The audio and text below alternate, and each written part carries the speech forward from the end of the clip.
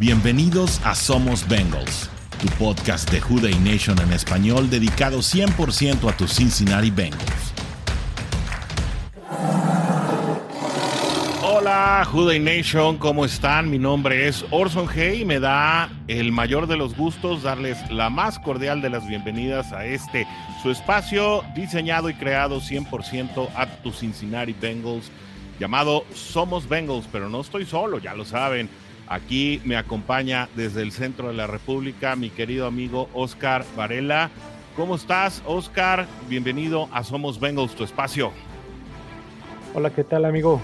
Pues aquí muy feliz, ¿no? Otra vez con ustedes.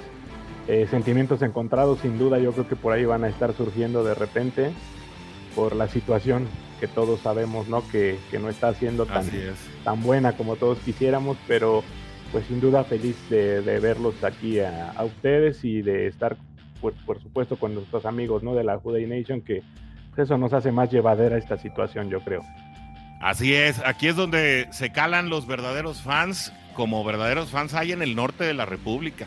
Mi querido amigo Rodrigo Guerrero también ya está por acá con el jersey puesto, con la gorra, geared up, como dicen allá en la Unión Americana. Mi querido Warrior, bienvenido, ¿cómo estás? Bien. Gracias a Dios, bien, aquí andamos. Y pues qué mejor momento, ¿no? Para estar. Sí. También en las no tan buenas. Exacto, es que de eso se trata, ¿no? Nada más que no son tan buenas como estábamos acostumbrados. Exacto, yo creo que es un momento en el que también debemos poner las cosas en perspectiva, ¿no? No quiero arrancar el programa así en seco. El programa ya arrancó, pues, pero empezar a desarrollar temas así en seco, nos estamos saludando, nos estamos acomodando. Seguro parte de la WDNE ahorita todavía está poniéndole hielo a su vasito. Todavía a lo mejor el papá de Jimenita. Oye, de hecho, ya le habló. Yo quería preguntarles porque le acabo de cambiar en la cámara. Entonces, si yo volteo para un lado, la cámara sigue y pone mis ojos como si estuviera viendo directo a la... Pero no sé si se ve así medio raro, curioso. Está chiquito, así que no se alcanza. Bueno, yo estoy medio cegatón. Tengo que usar lentes, no he ido ni siquiera a sacarlos, ¿no? Entonces, a ver, volteate. A ver si el efecto especial. Sí, se ve medio maníaco. Sí, está medio maníaco. Sí, nos sigue a todas partes. Bueno, si usted ve raro ahí a Warrior, no, pues déjame mejor lo quito aquí porque sí. Pero bueno, insistía. Yo creo que vale la pena bajarle unas 3-4 rayitas al fatalismo, ¿no? Porque sí es cierto, Joe Burrow es el pistón del equipo, es el motor del equipo. No es de los temas que traemos para hoy, ¿no? Pero el equipo trae más jugadores, trae más talento, es decir, Jake Browning, que es quien va a quedar, esa sí es parte de la información que tenemos para hoy, pues digamos que va a tener una buena red de apoyo, ¿no? Entonces, no sé, ya lo comentaremos más adelante porque es uno de los temas que traemos. No sé hasta dónde le alcance a Cincinnati, ya lo hablaremos ahí en el penúltimo segmento del programa, pero definitivamente no creo, yo descarto que se vayan a ir con 5 victorias al final de la temporada, ¿no? Es decir, que pierdan todo en fila lo que tienen hasta ahorita, ¿no? No. Eso no va a pasar. Entonces, yo creo que hay varias cosas interesantes que el equipo tiene que mostrar y yo creo que, y ese sí es los temas que vamos a desarrollar hoy, pero antes de irnos para allá, pues sí le quiero invitar a toda la WDNE a que no dejen de utilizar nuestro hashtag de confianza, Somos Bengals, y que, bueno, si están aquí por primera vez, que nos regalen no solamente un like y un corazoncito, mi corazoncito salió como de Peña Nieto, bien chueco, pero también que le piquen a la campanita si nos están viendo, ándale esos, si nos están viendo en YouTube, que le piquen a la campanita para que esta misma red social les esté avisando cada que haya contenido nuevo de este canal dedicado 100% a tus Cincinnati Bengals. Así que, dicho esto, señores, pues sí, un partido tal vez que fue para el olvido, pero que no, yo creo que las lecciones no quedarán solamente en el final de ese encuentro, sino también creo, para todos los que somos fanáticos de este equipo, pues de aprender, ¿no? También a vivir los partidos y apreciar a nuestros Bengals, incluso pues cuando Superman no está en la película, ¿no? Sí, claro. Digo, definitivamente hay que ver qué más hay en la Liga de la Justicia, ¿no? O en los Avengers. Digo, esto va a ser parte de...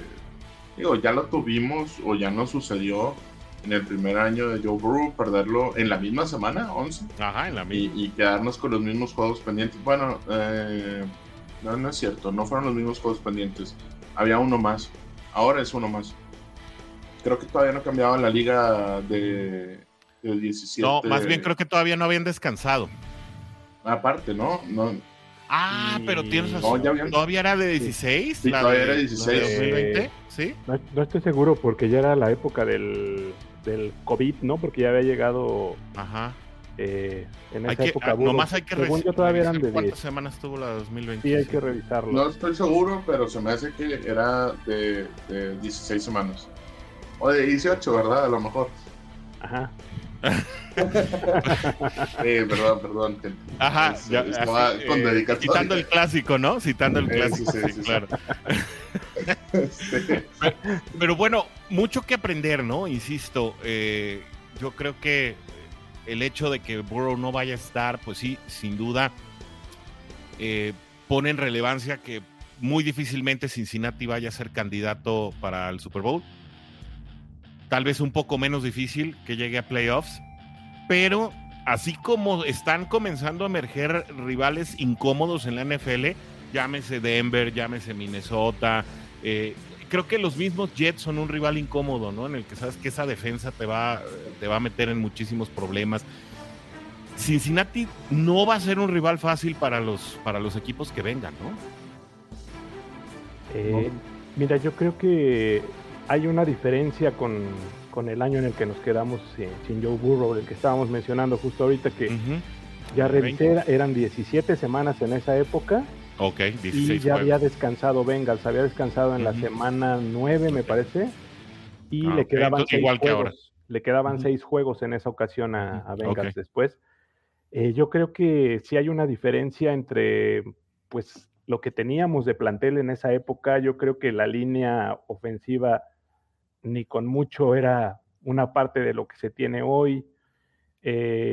La parte ya de la amalgama de los jugadores que se tienen en esta temporada, yo creo que tampoco era nada similar a lo que había en esa época.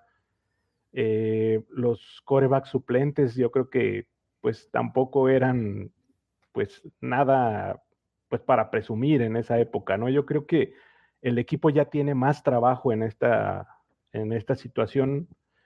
Obviamente no es lo deseable, ¿no? Y obviamente a nadie nos gustó lo que pasó, ¿no? Con Joe Burrow. Yo creo que es un escenario de los más complicados que podríamos enfrentar como equipo, pero siento que hay más preparación y hay más margen de poder reaccionar ante esta situación.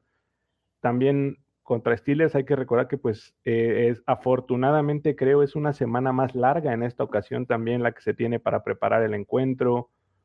Browning ya viene pues por ahí trabajando de un tiempo atrás. Está AJ McCarron por ahí que también pues no es un ajeno a la organización. Entonces yo creo que las piezas siguen ahí. Si bien obviamente, como bien dices, falta la parte central del equipo y el que mueve todos estos hilos, yo creo que todavía hay muchos elementos con los que el equipo puede luchar, puede dar batalla y pues puede, por así decirlo, sorprendernos. Yo creo que no hay que estar cerrados a situaciones que todavía pueden pasar, ¿no? Entonces, sí, en definitiva, el golpe ha sido muy fuerte otra vez, ¿no? Yo creo que pierdes a tu líder en una época bien complicada porque, lo decíamos, el calendario que se viene no es nada sencillo. La liga no está siendo nada sencilla ni nada fácil de pronosticar, como bien decías, amigo. Cualquiera le gana a cualquiera en este momento, ¿no? De repente están saliendo, como bien decías, rivales muy incómodos. Entonces, tampoco hay que tirarnos, yo creo que al fatalismo, como bien decían los dos. Yo creo que tampoco es una situación como esta y que Bengals prácticamente vaya a terminar como el último de la liga, ¿no? Por así decirlo, ¿no? Que ya no vayamos a ver más de este equipo. Yo creo que puede venir una época interesante también. Yo creo que en esta parte de las situaciones adversas es cuando se debe demostrar que está ese equipo ahí y pues ver qué puede seguir pasando, ¿no? No dejar de apoyar, no dejar de pues vencernos, ¿no? Finalmente no hay que doblar las manos. Y como decía Warrior, ¿no? Hay que ver qué más hay en esta Liga de la Justicia, ok, en este capítulo que se van a llamar los siguientes 6 partidos de la temporada regular de Bengals, pues tal vez no va a estar Superman, pero hay en realidad otros jugadores que en cualquier otro equipo podrían también ser líderes y valdrá la pena ver precisamente quiénes se van a levantar como tal, ¿no? Quiénes tienen el carácter para poder aprender a ganar sin Joe Burrow, que, insisto, tal vez no vas a ganar los 6, tal vez sí, es difícil, ¿no? Pero no sé, si te llevas la mitad de ellos, si te llevas 2, 3, 4 juegos, creo que de ahí emergerán algunos líderes que podrán hacer también esta labor de soporte una vez que Joe Burrow esté de regreso, ¿no?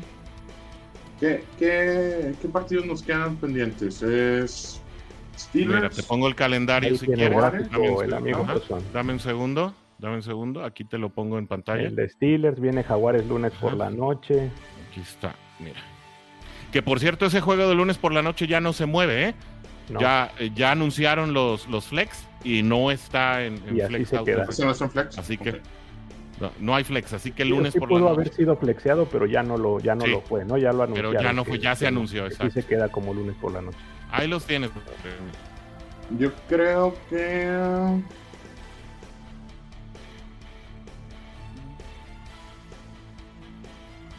hay posibilidades de ganar 4. ¿Quieres especificar? Híjole. No, pues para empezar, para empezar los que nos toca de local, básicamente. Bueno. Ok. Sí, fíjate que este gráfico le falta... Sí. Mira, por ejemplo, nos toca Steelers en casa, el del repartido esta semana. Y luego vamos a Jaguares. Y luego en casa nos toca contra Colts. Y luego nos toca contra Vikingos también en casa. Y luego vamos a Pittsburgh. Vamos a Kansas. Y regresamos y cierras en casa. Con Cleveland cerramos en casa. Entonces son varios duelos en casa, dice. Hay 4 de 6 que son en casa. 4 de 7. 4 de 7. Sí. Entonces, yo veo... Y están alternados, o sea, ahí las visitas están alternadas y eso es bueno. Sí.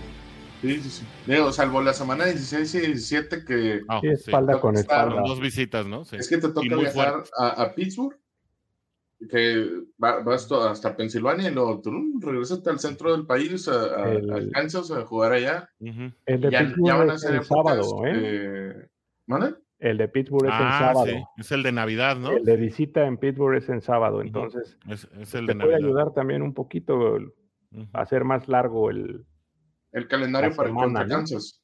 Sí. Es decir, tienes 8 días para preparar ese juego.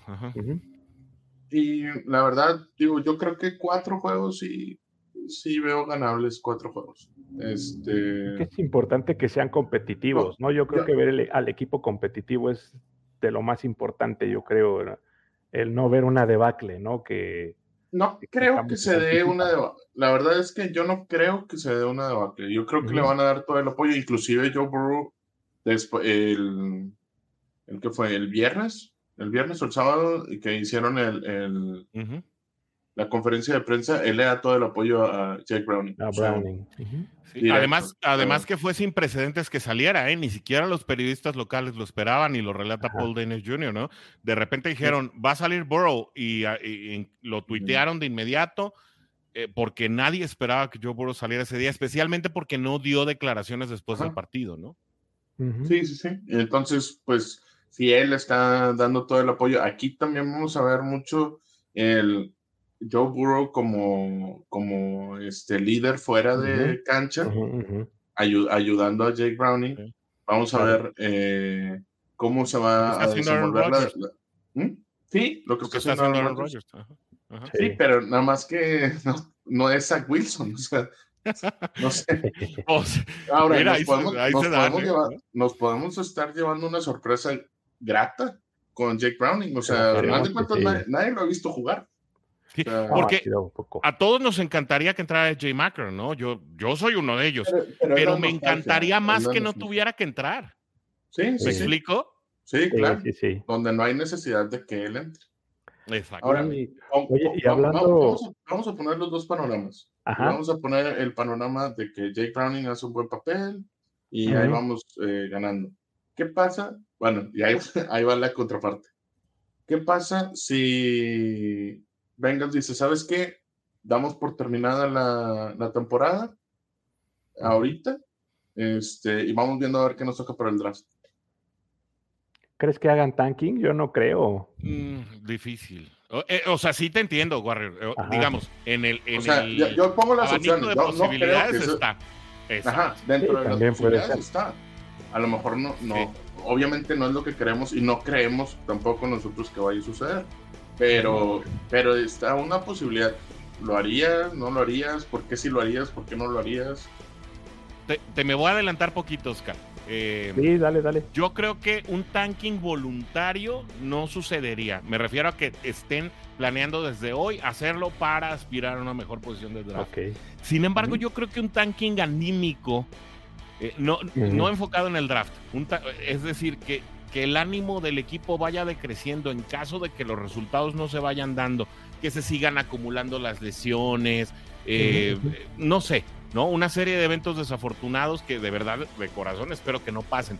Claro. Ahí sí creo que pudiera empezar a venir una debacle, pero yo no pensaría que eso sucediera porque los Bengals de Zac Taylor en 2020, y ese es nuestro próximo tema, que no eran propiamente de Zac Taylor, es decir, él ya estaba al frente del equipo, pero había muchos elementos pues, del equipo de Marvin Lewis. Un híbrido todavía ahí. Pelearon, ¿no? Incluso Brandon Allen, no sé si se acuerdan aquel partido creo que fue contra Texans o contra Vaqueros, que tiene que regresar y está cojeando, porque ya también se había lesionado en aquel momento era no sé si era Ryan Finley, Ryan Finley, ¿verdad? Que también se había lesionado. O sea, bueno, fue de verdad una cosa tremenda y aún así pelearon, ¿no? Entonces, estos Bengals de 2023 tendrían más razones para pelear desde mi punto de vista. Sí, claro. Que justo el dato es, por ahí lo traemos, amigo. De hecho, sin Joe Burrow, el récord es de 2-5. Ese es el récord que tiene Bengals en este span de cuando se lesionó la ocasión anterior. Y de hecho las únicas 2 victorias son el One Hit Wonder de Ryan Finley que le gana a los Steelers justamente, que lo vamos a platicar. Yo creo que a nadie se nos va a olvidar y que por ahí lo platicamos al rato. Y el otro triunfo es precisamente ese contra los Texans de Allen, de Brandon Allen, que por ahí lo platicamos hace 2 semanas, me parece que lo estábamos tocando, que pues decíamos que sin lugar a dudas creo que es la mejor actuación que dio Brandon Allen en su estadía con los Bengals, ¿no? Entonces, esas son las únicas 2 victorias que ha habido sin Joe Burrow, la experiencia que se tiene previa. Y pues coincido contigo, el tema es que el equipo no era el mismo, ¿no? Yo vuelvo a ese punto, el equipo no era el mismo del que es hoy. Y como bien dicen, yo creo que los argumentos están ahí como para seguir peleando. Vamos, en algún momento lo tocamos en otros programas, el decir por qué un quarterback suplente no puede mover a un equipo con tantas armas si ahí las tiene listas, ¿no? Realmente yo creo que el equipo pues no tiene bajas tan importantes como en algún otro momento las ha tenido. Viene ya la recuperación quizá de Higgins, la defensiva, pues digo, dentro de lo que cabe, no estaba jugando mal. Sam Hubbard ya está por ahí también. Yo creo que elementos hay todavía con que tenerlo, y por ahí un punto que yo creo que vamos a platicar, que es importante ver, yo creo que lo que va a hacer ahora Zac Taylor, ¿no? Yo creo que también el punto focal se tiene que mover al coacheo, yo creo, ¿no? Yo creo que es una parte bien importante, no sé ustedes qué opinen ahí. Sí, es una, para allá iba Warrior, ahora te voy a pedir permiso a ti, y es que precisamente el hecho de pensar otra vez en que Superman no va a estar en el campo de juego, que ahora no son los mismos Bengals de 2020, es decir, que es un equipo que ya armó Zac Taylor, que ya tiene a sus coordinadores, digamos, más afianzados después de 3 años de trabajar juntos, que son sus selecciones colegiales las que están ahí, son sus contrataciones de agencia libre las que están ahí, que es un proyecto que ya se supone que ya porta la filosofía de trabajo, exacto, que Zac Taylor le imprimió a este equipo en un 2021 y 2022, donde era fácil hablar de la filosofía y de lo bien que se llevaba el equipo, porque el equipo estaba ganando. Entonces, ahora realmente es el momento en que Zac Taylor, tendrá que comprobar esta supuesta filosofía como uno de los sustentos de estos Bengalíes de Cincinnati, pero también que sabe armar un plan de juego para que este equipo se mueva aún con un quarterback suplente que puede ser, le puedes poner el nombre que tú quieras, le puedes poner el nombre de Browning, le puedes poner el nombre de Simeon, Simeon ya está ahora con los Jets, ¿no? Pero le puedes poner el nombre de Macaron, que llegó después de la salida de Simeon, le puedes poner el nombre que tú quieras, pero Zac Taylor tiene que demostrar que es capaz de mover al equipo y de plantear un juego ofensivo efectivo sin Joe Burrow, y creo que incluso pues las condiciones están más que dadas, porque si ya digamos que te quitas la presión de estar cuidando a la joya de la corona, si se supone que pues ya no vas a basar tanto tu planteamiento en el juego aéreo porque ya puedes tener más libertad para usar a tus corredores, si se supone que Frank Pollack es el coordinador del juego terrestre, y eso era el motivo de la algarabía de Joe Mixon cuando se realizó el cambio de regreso. Yo creo que los elementos están puestos para que un plan de juego efectivo y relajado tome lugar en los feudos de los Bengalíes de Cincinnati en 7 juegos en los que Zac Taylor deberá plantear precisamente cuáles son sus alternativas por si esto vuelve a pasar, porque las posibilidades de que vuelva a suceder que Joe Burrow no esté en la cancha en el futuro, pues también van incrementándose a medida que su carrera avanza, ¿no? Claro, y creo que va a ser importante también revisar, por ejemplo, todos esos jugadores, por ejemplo, Chase Brown, los jugadores rookies que se van agarrando, los cambios que puedes ir haciendo al futuro. Ahorita es cuando los debes de meter, ¿verdad? O sea, bueno, no es de que te tires a la hamaca y bueno, ya se perdió la temporada, ¿no? Vamos a ver, demuéstrenme ahorita qué se necesita, pues de qué están hechos esos jugadores. Creo que Chase Brown ya lo quitaron de la... Lo activaron ayer. Sí, ¿verdad? Apenas está activo. Sí, él, y andaba también Andrei Osivas por ahí medio tocado, ¿no? Todavía no, pero ahí ya anda en eso. Pero ya también está, creo que está como questionable ya ahorita. O sea, ya no están como... No sé si practicaron hoy. No, todavía no sale, ¿verdad? Hasta mañana. No, hoy no hubo reporte de lesionados todavía. Hoy no hay que recordar que el jueves es Día de Acción de Gracias. Ajá. Lo más seguro es que estén practicando mañana y viernes. No tengo el calendario de prácticas aquí a la mano, pero no van a practicar el jueves, ese es un hecho, ¿no? Sí. En Día de Gracias la nación americana para por completo. Sí, todo completo. Pero no hubo reporte de lesionados hoy, lo estuve buscando hace rato porque me hacía sentido que ya hoy se movieran, sin embargo no fue así, ¿no? Oye, y yo creo que, como bien dicen, Zac Taylor está ante su oportunidad de demostrar que realmente es un head coach a la altura. Eso. Y que realmente este equipo lo liderea a él y no es consecuencia de lo bien que juega Burrow y de lo bien que están jugando otros jugadores, ¿no? Esto es. Yo creo que esa es la situación focal. Digamos ahorita, son, ¿no? Zac Taylor versus Zac Taylor, básicamente. Contra su hermano gemelo, malo, ¿no? Como dicen, ¿no? Saludos al coach. Sí, yo creo que este es el punto donde se va a ver realmente qué tanto coacheo hay del lado de los Bengals. Y yo creo que tienes que arropar al jugador nuevo, ¿no? Si tu quarterback no tiene las mismas características que tiene Joe Burrow, tienes que hacer un plan de juego o implementar un plan de juego que sea amigable con él, que no le meta de repente la presión tan fuerte como para que él se tenga que echar al equipo entero a la bolsa o a las espaldas, ¿no? Yo creo que tienes que plantear esa situación y tienes armas con qué hacerlo. Yo creo que, como bien dices, es una oportunidad dejemos la parte mala de lo que pasó, ¿no? Yo creo que hay que ver la parte buena y lo que puede desarrollar este equipo también. Claro. Y Browning no es tampoco un jugador manco, como hemos dicho en otra ocasión. Exactamente. O sea, no es manco, pero lo pueden amarrar, ¿eh? Y ese creo que es el principal riesgo con que no lo suelten. Exacto, porque pasa con Burrow también, perdón. Sí, no te preocupes.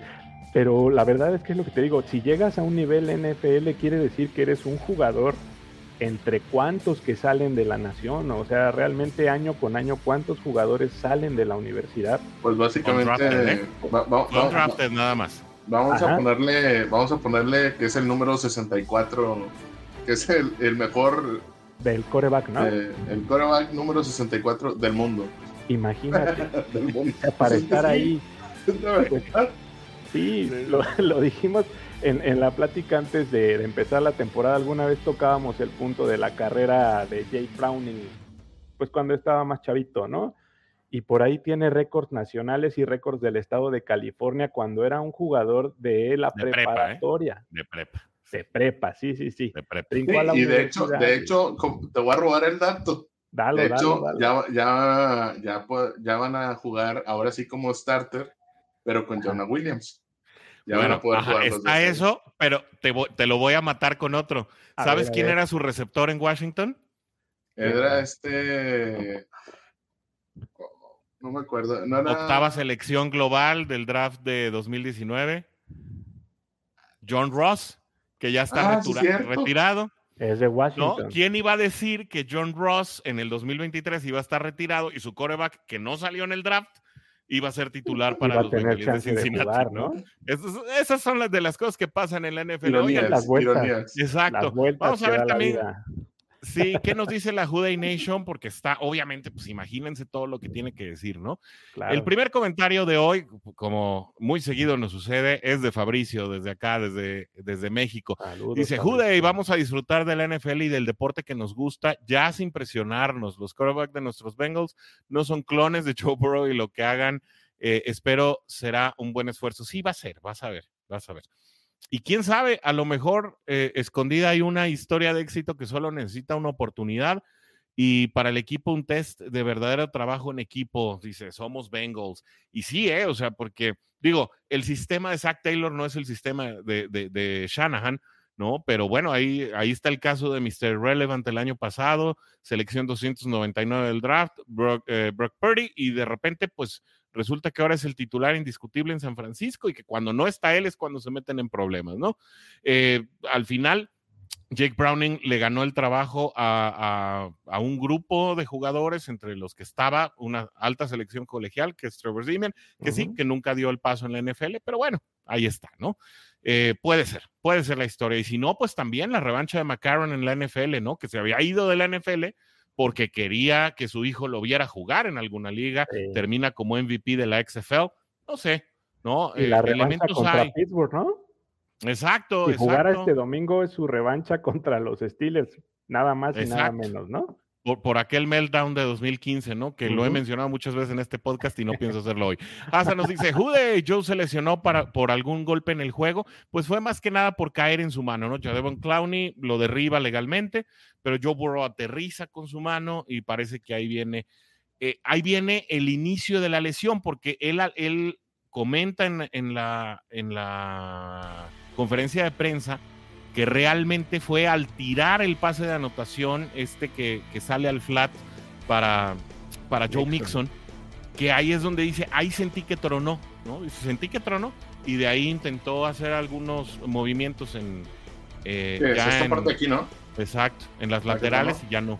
Exacto, y ya no pudo más, ¿no? No podía ni agarrar el balón. ¿no? Que también y ahí ya fue no donde todos nos ¿no? pusimos. Sí. Intenta y de plano, no. Es que hay un podcaster que no es muy famoso fuera de Cincinnati, pero la verdad es que su programa no tiene desperdicio para quienes hablan inglés fluidito, porque él habla muy rápido.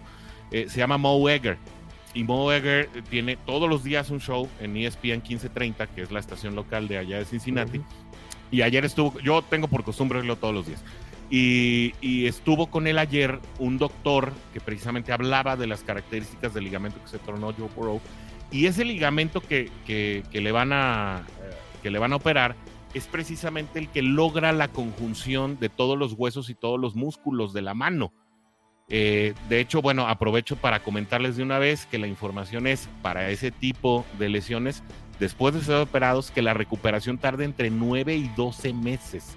Así que dice, bueno, para el tipo de lesión es, y para el tipo de terapia que va a tener Joe Burrow y para el tipo de atleta que es Joe Burrow, creo que para después de terminar los campamentos de entrenamiento podría estar listo. Es decir, que si hay una pretemporada el año que viene, porque esa es una de las discusiones que hay alrededor de la liga, es posible que se pierda algunos juegos de pretemporada, pero que pudiera jugar en pretemporada. Pero campo de entrenamiento no va a tener, ¿no? Según ese doctor. Yo lo que puedo ahí opinar dentro del caso es que no es lo mismo una lesión de una persona de poca actividad física o sedentaria a una persona que que es de alto rendimiento. Entonces, una lesión para una persona de alto rendimiento regularmente pues, tiende a ser más rápida la recuperación, tiende a recuperarse más pronto. Así fue con la rodilla. Sí. Vaya, por eso es que lo menciono, porque también fue más pronto. Sí, bueno, pero que puedas tronar tú ese también. Si quieren unirse al clan de yo me troné con Joe Burrow, hay una manera que tú lo puedes hacer tú solito. Okay. Luego Warrior sube el tutorial a YouTube, estén muy pendientes. Oye, también nos dice... Es que eso fue... Bueno, dale. es que eso fue trending en los chavitos. O sea, agarraban el dedo, y se estiraban la muñeca, y entonces, clic, tronaba. Entonces, pues los veías a todos así con la mano. No, esos trends de YouTube, qué bárbaro. Pero bueno. Dice Hasa también, no olvidemos que son un equipo, exacto, eso es lo que son y eso es lo que tienen que demostrar, ¿no? José Fernando Rodas Flores, que nos acompañó en el podcast de emergencia el viernes, para quienes no se dieron cuenta, hicimos un podcast de emergencia el viernes cuando se dio a conocer pues ya la lesión definitiva de Joe Burrow que lo marginaba de la temporada. Él es fan de los Chiefs, pero siempre está conectado con nosotros y nos encanta recibirlo. Es buen amigo. Saludos amigos de la Juday Nation desde Honduras, dice, esperando verlos, esperando el partido de Honduras contra México, además. Dice, let's go Chiefs, viendo la ofensiva de los Chiefs y Philly, si hubiera sido este año, bueno, sí, la verdad es que... la mesa hubiera estado puesta, pero ni hablar, ¿no? Filadelfia jugando un fútbol medio feo, pero muy efectivo. Sí. Mi amigo José Luis Díaz aquí anda también. Buenas noches, Ala. Hola, panel. Juday a toda la nación Bengals, porque aquí somos Bengals. Él sí sabe, pues, ¿no? José Fernando nos dice también, felicidades amigos por tremendo programa. No, hombre, gracias a ti porque tú le das vida a este programa, mi querido José Fernando. Toño Zamudio también nos dice, Juday. Es el ABC de la F1 nos dice saludos desde Guadalajara, saludos también para ustedes si es que son un equipo. Rurik Flores también nos dice saludos desde Guadalajara. No recuerdo que Rurik Flores nos hubiera acompañado en un programa antes. Es primera vez. Esta es tu primera vez, aquí es tu casa. Mira, también Melvin Cano hoy nos acompaña. Qué gusto. Qué gusto saludarte, mi querido Melvin. Qué bueno que andas por acá. Dice, fue en contra del fútbol team en Washington. Así es. En ese año le ganamos a los acereros. Si le echamos ganas, podemos aspirar a playoffs. Saludos desde Tegucigalpa. Así es. Mira, también. Hoy Honduras muy metido, ¿no? Eso, en el programa de nosotros. Qué gusto. Sí. Alberto, Fabricio, perdón, dice, ¿creen que realmente que de las capturas a Joe en años anteriores hayan mellado su físico? ¿Y qué hay de la investigación? Traigo lo de la investigación, un segmento un poquito más adelante. Traigo una semi-editorial aquí ya preparada, de esas que me gustan al estilo Rich Eisen. Así que aguántenme, aguántenme tantito. La verdad es que es mi comentarista favorito y de tanto verlo se me pegan malas costumbres, ¿no? No, es pero el malas rey del comentario. Malas costumbres. Bueno, pues de hablar mucho, pues, y de no dejar hablar a los compañeros. Carla Alonso Navarra, también desde Guadalajara. Saludos, tarde pero sin sueño, saludos al panel. Lesionada como Burrow, ¿cómo pues, Carla? Hombre. Pero con la convicción de seguir apoyando al equipo, me da ilusión ver esta nueva faceta del equipo a seguir luchando. Carla, pues primero que nada esperamos que te mejores. Muchas gracias por acompañarnos hoy. Espero que sea algo pasajero y muy leve. Pues también mucho tapatío hoy, no es por presumir, pero mucho tapatío hoy conectado. Está bien. Hay que sacar el orgullo regional. Traes porra. Pues mi barrio me respalda, me voy a poner eso, hombre. atrás. Adrián Macedo dice, creo que estamos de acuerdo todos y es momento de que por parte del coacheo se demuestre que no solo Burrow es el que brilla en Cincinnati. Sí, así es, mi querido Adrián.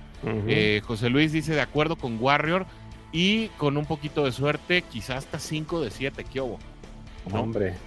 Victorias que eran difíciles aún con Burrow, ¿no? Entonces, bueno, todo hay que ponerlo a justa medida. Sí, dale, Warrior, dale.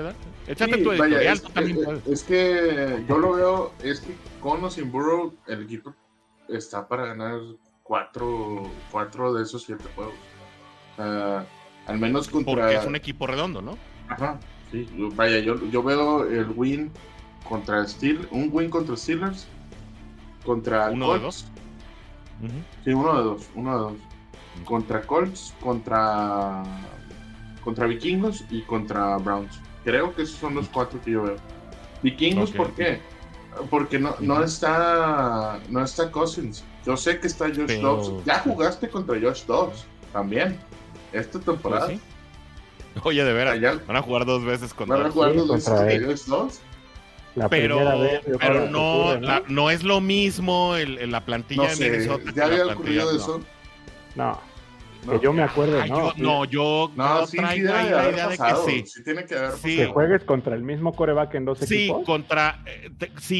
Cuando Bengals juega contra Jets, que está este quarterback que también ha pasado por 80 equipos, cuando se lesiona Mike White, entra un quarterback de color que después lo contrata, si no me equivoco, Cleveland. Y entonces juega 2 veces en la temporada contra Bengals, hace 2 años. Nada más que se me fue ahorita el nombre de este quarterback. Era el quarterback número 3 de los Jets hace 2 años, cuando el rollo de Mike White, ¿no? ¿Brissett? ¿No es Brissett? No, Jacoby Brissett no ha pasado por los Jets. No. Mira, no vale mucho la pena su nombre, pero sí ya pasó una vez, ¿no? Okay. Sí, él incluso, si no me equivoco, tuvo un fugaz paso por los Bengals. Y en los tiempos en que Hugh Jackson fue coach de los Raiders, ahí estaba también este quarterback. Nada más que se me olvida su nombre, ¿no? Es un quarterback que por ahí alguien de la WDNE va a saber y nos va a sacar ese dato, pero no sería la primera vez. Ese quarterback también jugó 2 veces contra Bengals, pero Warrior aquí sí no es lo mismo tirarle a Hawkinson. Es muy seguro que también ya Justin Jefferson esté de regreso. Es decir, el equipo que trae Minnesota y el coacheo de Coach McConnell, que a mí me gusta mucho cómo coachea, y la defensiva de Minnesota, pues no es lo mismo que el equipo que trae ahorita Arizona, ¿no? Arizona encuentra formas creativas de perder. Bueno, y ok. Pero tú, ¿cómo viste entonces el juego contra Denver de Minnesota? De la defensiva de Denver. Porque yo creo que nuestra defensiva puede ganar ese partido. Porque no me puedes decir que Russell Wilson hizo de todo para ganar ese partido. Fue más que nada la defensiva. Pero no traes el perímetro de Denver. Hay que aceptarlo. Bengals no trae el perímetro de Denver. No. Creo que sí podemos hacer algo ahí. O sea, a final de cuentas tenemos... Lo que Bengals tiene es el pass rush. ¿Sí? Entonces, de cierta manera. Mira, hasta te pusiste nervioso. Tirando el micrófono, sí. Es que le iba a hacer así y le pegué al micrófono. Pero eso es lo que puede traer Bengals, ¿no? De como que el plus que puede traer. Siempre y cuando todos estén sanos, ¿verdad? Pero en parte, pero creo que por ahí sí se puede ganar. Yo creo que sí se puede ganar ese partido. No estamos no estoy diciendo que no se puede ganar. Sí, ahora va a cambiar esa narrativa, ¿sí? De get playoffs again, ¿no? Melvin Cano dice, yo creo que podremos ganar a los Jaguares si corrigen la defensa. Ahí depende, ¿no? Jaguares son unos cuando está Zay Jones, son dominantes cuando está Zay Jones. Calvin Ridley se vuelve el Jerry Rice de esta época, pero no está Zay Jones y ese equipo se le funden todos los focos, ¿no? Pero, es como una serie de árbol de Navidad, ¿no? Le quitas un foco y no prende ni uno, ¿no? Pero Zay Jones ya no está, ¿no? Trae una demanda ahí de jugó el domingo. Algo así, ¿no? Jugó el domingo, pero, jugó el domingo. Pero trae esa... Y viene acaba de salir del IR, ¿no? Que estaba... Sí, exacto, estaba lesionado, pero lo activaron. Y yo que traigo a Calvin Ridley en mi fantasy, no, vi que ya estaba Zay Jones y dije, metamos a Calvin Ridley y me dio casi 30 puntos, ¿no? Pero bueno, seguimos con los comentarios. Dice que también se le puede ganar a los Colts, dice Melvin Cano, y ambos a los acereros. Eso sería genial. Los Browns nos tienen de hijos, yo digo 4 de 7, igual que Warrior. La pregunta es si nos alcanzará para playoffs. Yo ya no sé si es relevante hablar de playoffs, porque bueno, llegas a playoffs y de verdad ya aspiras a ganarle a un equipo de playoffs en esa instancia de playoffs de visitante, porque si te cuelas ya vas a llegar de 7, de 6, y vas a tener que hacer una gira por todos los Estados Unidos para ganar playoffs. O sea, de verdad difícil, sí, ¿no? se complica. O sea, sí, acabemos la temporada mucho. Y acabémosla con alegría. ¿Sabes qué? Sería como cuando llegaron contra los Colts, que eran un hospital y en toda esa racha de Andy Dalton, ¿no? Que fue creo que la tercera derrota consecutiva o la cuarta, que pues el equipo se coló, pero llegó lleno de lesiones y entonces era muy complicado ganarle a los Colts en ese momento. La última temporada que Andrew Luck llega a postemporada también, que ha sido un multicitado de la WDNE en esta última semana, que a mí me parece muy necia la comparación. Ya lo hablaremos también más adelantito, pero no puedes comparar a Joe Burrow con Andrew Luck. Para mí es comparar mandarinas con peras. ¿No? O sea, no tiene nada que ver. José Luis Díaz nos dice, exacto, solo que siga esta rachita negativa de resultados, entonces creo yo también que pudieran planear para el próximo draft. Eso dice José Luis Díaz. Orlando también nos dice, yo le tengo más fe a Macaron, pero espero me equivoque y Browning haga un gran trabajo. La esperanza muere al último. Juday, un solo todo el panel. Pues sobre todo, creo que el argumento que es normal, porque lo hemos visto jugar a AJ. Exacto. Y casi te gana un partido de postemporada. Y de hecho, yo también, a mí también, por la nostalgia, sí me encantaría que jugara, ¿verdad? Sí, o sea, tener así como que... muchos estamos ahí. Así como que la nostalgia del team, de lo que sucedió y todo esto, ¿no? Sí, muchos estamos ahí. Pero el staff de coacheo sabe por qué está poniendo a Browning por delante de Macaron. ¿Algo vieron en él o algo están haciendo? Digo, supongo que por algo lo están haciendo, obviamente, ¿no? Entonces hay que no es por algo, en ellos. No es por algo como una razón ahí amorfa en el éter. No, es porque él estuvo trabajando el sistema desde hace meses. ¿no? Claro. Porque se ganó su puesto como quarterback número 2, porque Macaron llegó al practice squad finalmente. Tiene más tiempo Browning trabajando en el sistema. Zac Taylor dijo ayer en conferencia de prensa que además le respeta que él, todas las semanas que fue QB2, se preparaba como si fuera a jugar ese partido. Entonces, dale una oportunidad de preparar el juego con los titulares. Yo no lo vi mal. Las que como coach. No, la verdad es que yo no lo hizo mal, ¿eh? Yo creo que el que renuncia ahí, yo creo que el que renuncia ahí precisamente a soltarle la rienda es Zac Taylor en esa jugada donde deciden despejar. Caray, ya estabas ahí cerca de las 50.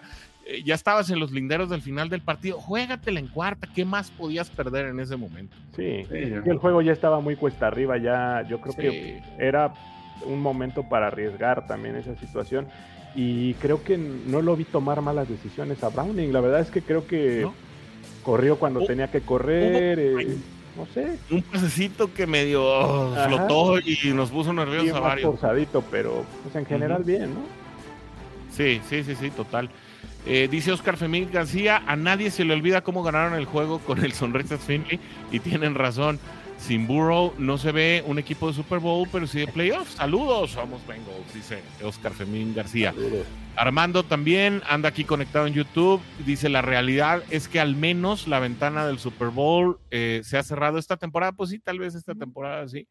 No veo manera de que se puedan colar a esa instancia, pero pues insisto, hay que terminar la temporada con alegría, ¿no? Claro. Martín Casaus nos dice buenas noches, saludos a todos, somos Bengals, usa el hashtag de confianza. Un panorama muy sombrío, mala planeación de Zac Taylor y la directiva. Creo que valdría la pena intentar ganar con Macaron, no con Browning. ¿Investigarán a la directiva por ocultar información sobre la lesión? Espérenos. Ahorita viene la bomba. Al final Sí. Dice José Luis Díaz, así es, Orson. Esta es una prueba de fuego para Taylor. De demostrar que puede y sabe encarar esta adversidad. Así es. Sandra Menchaca de San Luis Potosí dice, llegué tarde, pero aquí andamos. Saludos, por siempre somos Bengals. Este hashtag me encantó. Ya. Por siempre somos Bengals. Es que está fabuloso. Deberíamos usarlo esta semana. Todos. Sí. ¿No? Por siempre. Ya asimilando las noticias, aquí seguimos apoyando al equipo, como debe de ser. Asa nos dice, seguro es mejor que Pickett. Pues yo creo que sí, aunque bueno, también pues ya dejaron ir a la raíz de todos los males en Pittsburgh. Matt Canada, el coordinador ofensivo, fue despedido hoy. Ya hasta Mike Tomlin tuvo un límite y pues lo dejaron ir, y normalmente siempre hay un efecto rebote cuando cambian a uno de estos elementos. También a ver si no nos sorprende la ofensiva de Pittsburgh, pero ya hablaremos de eso también más adelantito. Carlos Aquino nos tapó aquí al Warrior, así que me voy a echar este comentario rápido. Dice, buenas tardes dale. Todo el panel, saludos cordiales. Claro, saludos cordiales, es el sello de Carlos Aquino. Saludos, Carlos. Quisiera hacerles a ustedes una pregunta. Yo le voy a los Bengals desde 1982 y he visto a tantos quarterbacks, y mi pregunta es, ¿qué se va a hacer para cuidar a este quarterback que la verdad está muy lastimado? Ya quisieran por lo menos la mitad de los equipos tenerlo, y nosotros que lo tenemos no lo cuidamos, y a este ritmo se retirará como Locke antes de tiempo, y es lo que da coraje. Ay, Carlos, tengo tantas cosas que contestarte hoy, esta semana. De verdad no estoy de acuerdo contigo en absolutamente nada, y lo digo con mucho respeto, aquí estamos para hablar todos, ¿no? Yo también soy fan de Bengals, a lo mejor tengo 6 años menos de ser fans, pero aquí no traemos fanómetro, ¿no? Yo no creo que la organización le haya fallado a Joe Burrow en cuanto a darle una buena protección. Yo creo que si algo hizo Doug Tobin en los últimos años es traer a la gente que estaba disponible a toda costa, ¿no? Yo creo que cuando se contrató a Ted Karras y cuando se contrató también a Alex Capa, que no resultó, ¿no? Fueron jugadores que llegaron en contratos arriba de los $10 millones. Es decir, la línea ofensiva de Cincinnati es de las 5 mejores pagadas de la liga, considerando que tu guardia izquierdo es un novato, en contrato de novato, de 4ª ronda. O sea, le pagas una nada, ¿no? Cordell Bolson, que por cierto está teniendo un segundo año muy complicado, eso sí, pero ¿quién podía anticipar que le iba a ir mal en este año cuando tuvo una gran temporada de novato, ¿no? La contratación de Orlando Brown yo creo que no ha quedado de ver en lo absoluto, ¿no? Ted Karras es un líder nato en el equipo y que tampoco le ha fallado en la protección a Joe Burrow. Yo creo que aquí lo que está sucediendo es una cuestión que está pasando todo alrededor de la liga, y es ¿qué van a hacer los coaches de línea ofensiva para poder descifrar cómo neutralizar a unas líneas defensivas que de todas le están ganando por lo menos el 70-75%, ¿no? A las líneas ofensivas, porque son más atléticos, porque son más rápidos, porque tienen más esquemas, porque el blitz les da ventajas, claro, también les da desventajas, ¿no? Pero yo creo que si hubiera alguna responsabilidad que se debiera descargar en este momento y que se debiera evaluar qué es lo que va a pasar, deberíamos estar hablando de Frank Pollack. Y la verdad, yo no me considero en posición de ser yo quien juzgue el trabajo de Frank Pollack. Uno, porque no entreno con él todos los días, porque no me rinde cuentas a mí. Pero debería. Al final, debería, ¿verdad? Pero al final de cuentas, compañeros, y obviamente Carlos, insisto, con mucho respeto, porque yo te estimo mucho, porque siempre estás en todas las transmisiones de acá y siempre platicamos muy, muy a gusto de todo lo que le concierne a los Cincinnati Bengals. Es uno, ¿qué van a hacer los coordinadores ofensivos y los coaches de línea ofensiva para prevenir esas neutralizaciones, ¿no? Porque es un mal que le está pasando a todos los equipos. Lo vimos ayer con Kansas, ¿no? Todo el mundo habla de la línea de Kansas y fabuloso Kansas, que salvo Jawan Taylor, la verdad es que... ¿Sí, ¿es Jawan Taylor? Sí, ¿verdad? Sí, Taylor. Sí, Jawan Jones es, ¿no? O Jawan Taylor. No, pero es que hay un Jawan, y ese Jawan, que es el tackle derecho, de verdad es fatal, ¿no? No, pues cuántas veces sale en falso, ¿no? ¿Cuántas veces da un paso atrás antes de que arranque la jugada y no se lo marca? Pero ¿cuáles son los quarterbacks ahorita que están evitando las capturas? Los que se mueven. Los que se mueven. Y lo vimos ayer estaban 2 de ellos, ¿no? Los que no se dejan. No, pero los que salen rolando, los que alargan las jugadas. Eran Jalen Hurts y Patrick Mahomes, que en cuanto ven que la jugada no desarrolló, salen. Y te ganan 7-8 yardas en esa corrida y se ponen en un segunda y 2, segunda y 3, que son muy cómodos para seguir desarrollando la ofensiva. Sí, Joe Burrow no tiene esa movilidad. Bueno, y aparte la línea ofensiva de Filadelfia, pues es de las... No, bueno, pues puede ser la número 1 fácilmente. Sí, ¿no? Fácil, y la de Kansas está top 5 ahorita. Y se les rompen las jugadas, Warrior, es a lo que voy. Como a todos los equipos, porque se te va a romper la jugada. Ahora, comparar a Burrow, no está mal la línea ofensiva que trae. No está mal. No es la mejor. A ver, pero no es la peor. Pero vamos a compararlo con las 4 temporadas que con la de Gigantes. Esta es la mejor. No, pero a ver. No, pero la de los Jets. No, pero hablando de los propios Bengals, ponle fantasmas de años anteriores. Las 4 temporadas de Joe Burrow. Sí. Vamos a poner. Es la mejor. Estás hablando de que esta es la mejor línea ofensiva que ha tenido. Totalmente. Porque ni la del año pasado. La del año pasado se lesiona la del Collins y se acabó. Y se acabó. Se acabó la del Collins. Lo mismo que pasó un año antes con Riley Reef. Se te lesionó Riley Reef a linderos de final de temporada, se acabó la línea también y Aaron Donald nos hizo lo que quiso en el Supertazón. Pero hasta dónde llegó el equipo, ¿no? Con esa línea. Era el primer año de Bolson. Estábamos en duda de si Jonah Williams iba a funcionar. Jackson Carman, que nunca despegó. Ahora tampoco, ya nunca lo activan para los partidos. O sea, estás hablando esto es viene a ser un practice squad de cierta manera, un practice squad de lujo, ¿no? Sí, pues pagado. Michael Johnson, ¿no? Pero es una segunda ronda, Warrior, o sea, sí entiendo. Un Michael Johnson en el 2020, ¿no? Que por ejemplo, por ahí llega la jugada tan desafortunada con Burrow, ¿no? Rebasado, no alcanza a bloquear y de repente era Michael Jordan. Michael Jordan. Era Michael Jordan. Michael Jordan. Jugador de quinta ronda. Pero terminó de desarrollar. Yo doy gracias de North Carolina. A ¿cómo se llama? A Hart, a Bobby Hart, o sea, tackle derecho que ni a Denny, o sea, yo agradezco que ya cambió, que eso cambió, ¿verdad? Y que le pagamos ya a la gente para eso.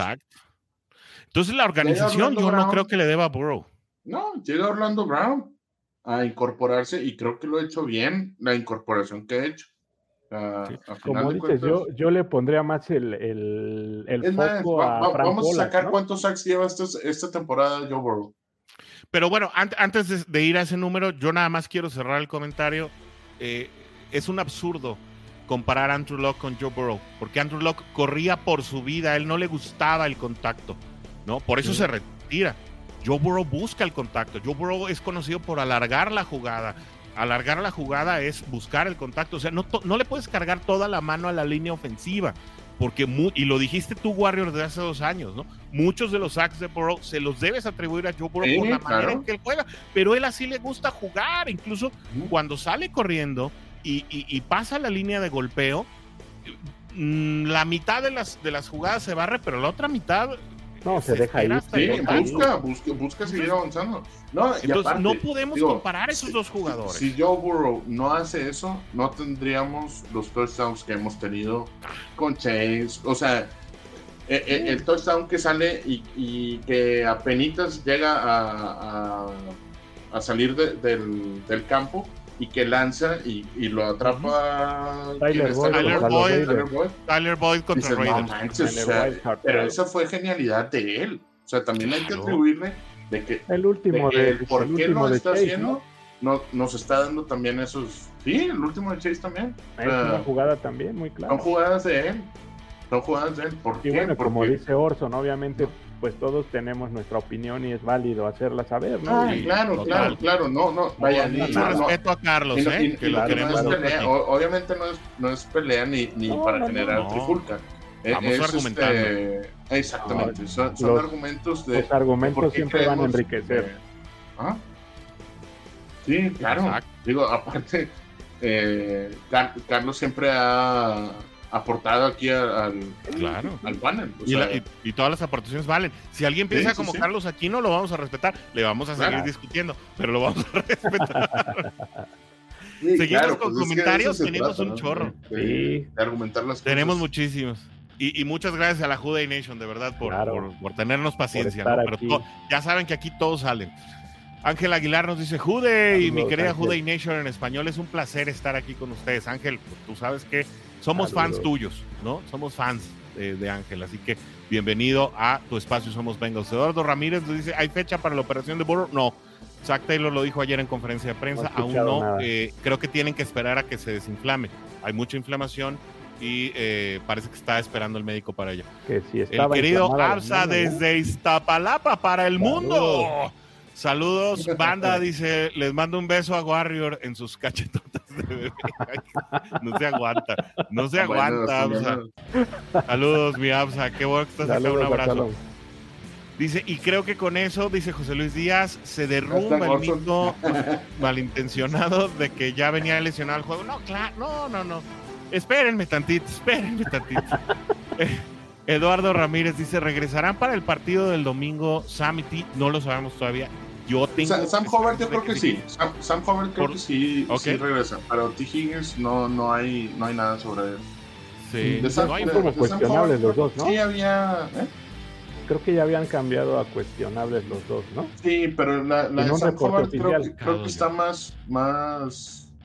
¿Cómo te diré? Está más sencilla de analizar que la de T. Higgins. La de T. Higgins sí es más complicada. O de proyectar, ¿no? De proyectarla. Yo creo que sí. De Sam Howard yo creo que sí lo vamos al próximo partido. Perfecto. Sandra Menchaca nos dice, no sé qué pensar, cuál es nuestro panorama, pues que hay que disfrutar lo que queda de temporada. Ya, mira, ya se lesionó Burrow, así que ¿qué más puede salir mal? Pero pues lo hemos dicho, ¿no? Los elementos ahí están. Sí. Ya, ¿qué puede malir sal? Ya relájense y lo que venga, pues ya va a ser miel. Daniel Ramírez Sáenz dice, saludos desde Morelia, Michoacán, mi querido Daniel. Bienvenido. Dice, buenas noches a todos. Desde ahorita les puedo apostar que nuestro nuevo pasador va a sacar adelante al equipo y que vamos a llegar a postemporada. Un abrazo. Esa es la actitud, Omar Antonio Pérez Hernández. Qué bueno que estás por acá. Rodrigo Jiménez López desde YouTube nos dice, yo creo que se arriesgó mucho a principio de temporada a meter a jugar a Joe Burrow lastimado y no se diga el pasado jueves, el responsable es Zac Taylor. Otra vez, o sea... Es que no es una lesión que traía... bueno, y aparte, una cosa es el chamorro y otra cosa es la muñeca. Es la mano. A ver. Son dos cosas diferentes de lesiones que traía. O sea, yo sí estoy contigo de que mejor dejarlo descansar al principio por el tema del chamorro. No pero es el que quiso. Sí, él es el que toma la decisión de jugar. O sea, a final de cuentas, podemos ver, creo que es muy notorio, ¿no? La mano de Joe Burrow dentro de la organización, de cómo funcionan las cosas y cómo se hacen las cosas, ¿no? O sea, así de sencillo, de qué jugadores van a jugar, de qué jugadores van a draftear, de cómo van a... Todo eso. O sea, la mano de Joe Burrow está muy, muy, muy puesta en la organización. Entonces, el que él diga, yo quiero jugar y me siento bien para jugar, oye, pero fíjate que no, yo quiero jugar, pues juega, ¿verdad? O sea, ¿qué más le puedes decir? Y entendemos, porque es un vato que se pone la playera del equipo, ¿verdad? O sea, sí, y se pero por ejemplo, cuestiona a lo mejor la autoridad de Zac Taylor, ¿no? Eso sí. Que sería un punto a debatir ahí, ¿no? Claro.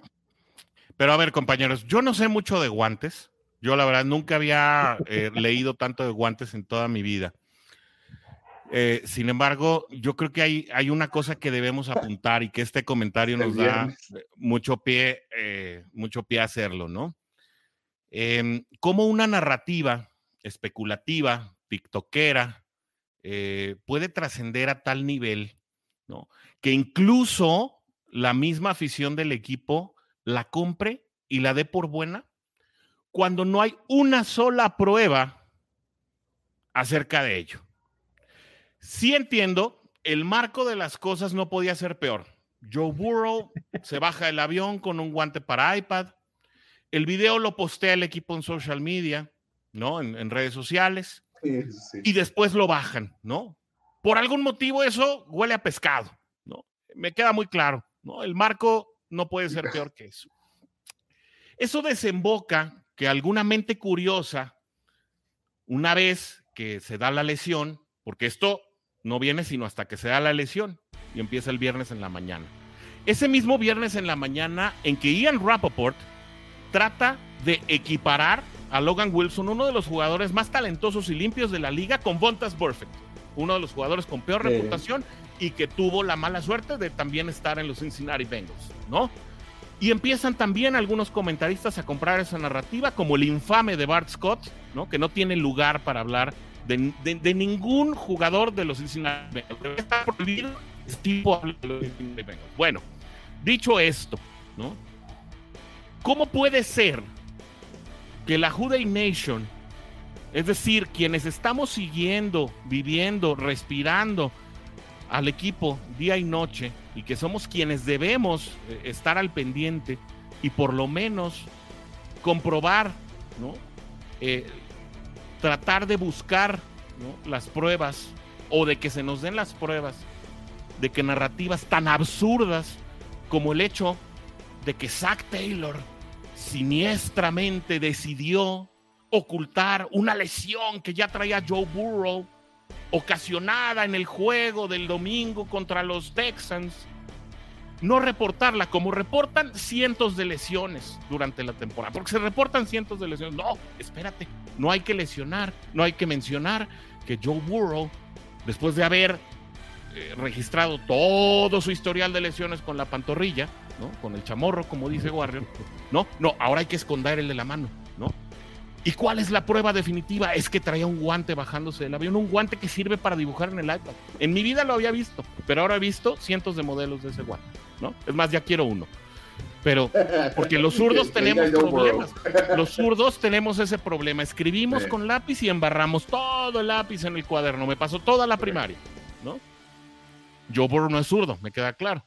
Pero para también en una superficie de contacto como un iPad, pues si eres de los que dibujan, de los que hacen mandalas, etcétera, pues posiblemente necesitas ese guante, o si haces anotaciones en los videos, yo no sé qué sistema. Lo que pasa es que es para que no se le atore la mano, o sea, con la pantalla, o sea, supone todos esos usos, ¿no? Pero si lo usas del otro lado, es el guante para billar. O sea, los dos dedos. También, exacto. Lo que realmente me indigna y me parece vergonzoso es que la Juday Nation compre la teoría de la conspiración acerca de que se escondió una lesión bajo un marco excepcional, porque insisto, ¿no? Bengals no escondió ninguna lesión. Incluso cuando Joe Burrow jugó lastimado, Joe Burrow estaba en la lista de reportes, así que no tiene sentido esa teoría.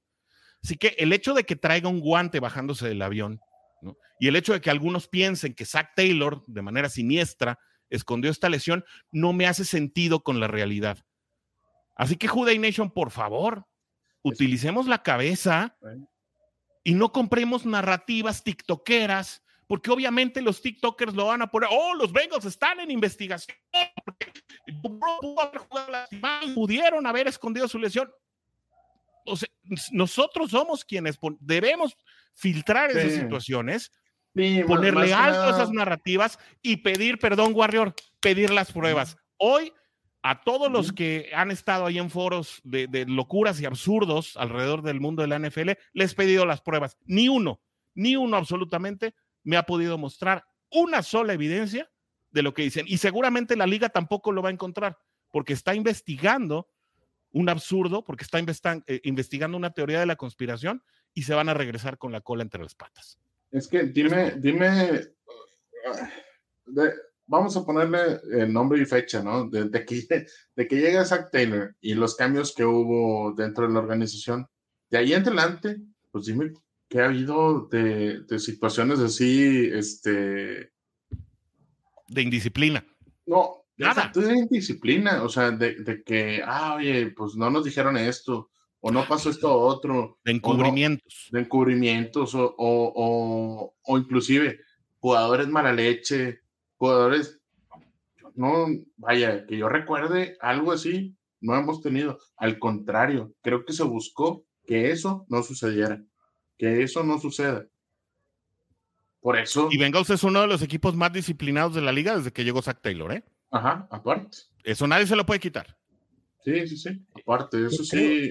Vaya, y también es el rodearte del coacheo indicado, ¿no? O sea, al final de cuentas, Zac Taylor también se rodeó de la gente indicada. Y creo que eso es lo que lo va a ayudar a salir adelante también. Pero sí es bueno lo que comentas, o sea, al final de cuentas, pues no hay pruebas, no hemos visto a Bengals hacer algo así, no hemos visto yo creo que el primero en saltar ahí hubiera sido Joe Burrow, en decir, oye, ahí sí, creo que es más complicado el tema de una muñeca, de una pantorrilla, de lesionarte o de algo, no creo que juegue, para empezar. Vamos a suponer, ¿no? Que está lesionado. No creo que hubiera jugado lesionado de la muñeca. Así de sencillo. Porque sabe que está muy en riesgo una situación de que se le acabe la temporada, como lo que ya sucedió. Entonces, no creo, no se hubiera arriesgado para eso. Es absurdo. Tu misma carrera, o sea, puedes arriesgar, es tu arma de trabajo, ¿no? Es tu herramienta de trabajo, la mano con la que lanzas, entonces... Sí, la pierna pues te vuelves menos móvil, ¿no? Al final de cuentas, pero... No, pero digo, la medicina está muy avanzada en esta época y todo lo que queramos decir. Hay lesiones que no sanan, hay operaciones que de repente no quedan bien y puedes poner en riesgo tu carrera tal cual. Yo creo que la situación que desencadena toda esta situación es la del mentado video, ¿no? De que se sube en un momento y se baja por cierta situación. Yo creo que eso es lo único que está provocando pues, lo que se está rodeando en esta situación, ¿no? El hecho de que haya pasado esto, de subir un video y de repente bajarlo. Es lo único que yo creo. Yo cuestionaría esa parte, es lo que dice, no hagas cosas buenas que parezcan malas o esta situación, nada más. Pero eso no prueba nada. De ahí a que, sí, y lo que pasa es que qué feo y qué vergonzoso, creo yo, que estos insiders y estos reporteros que se dicen fuentes, pues con tanta credibilidad, que la tienen. Sí, pero digamos, Rapaport sí te lo creo, es una persona bastante preparada, está muy puntual en los reportes, pero un Bart Scott, por ejemplo, la verdad es que a mí también se me hace una persona pero no, de lo peor.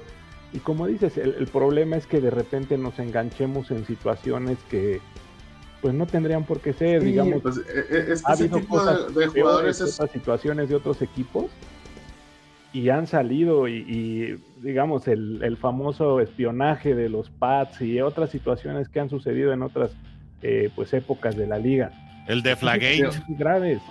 Son situaciones muy graves, ¿no? Digo, hay situaciones que sí son graves, ¿verdad? Claro. O sea, por ejemplo, la de Sean Payton con los Saints.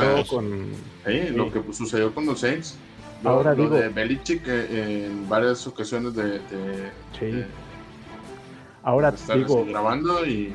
No hay que justificar al equipo. Yo creo que tampoco hay que cegarse y decir, bueno, es que es mi equipo, entonces todo se hace bien. No, claro. Y nadie es culpable y nada, ¿no? No lo digo por ser fan de Bengals. Sí, claro.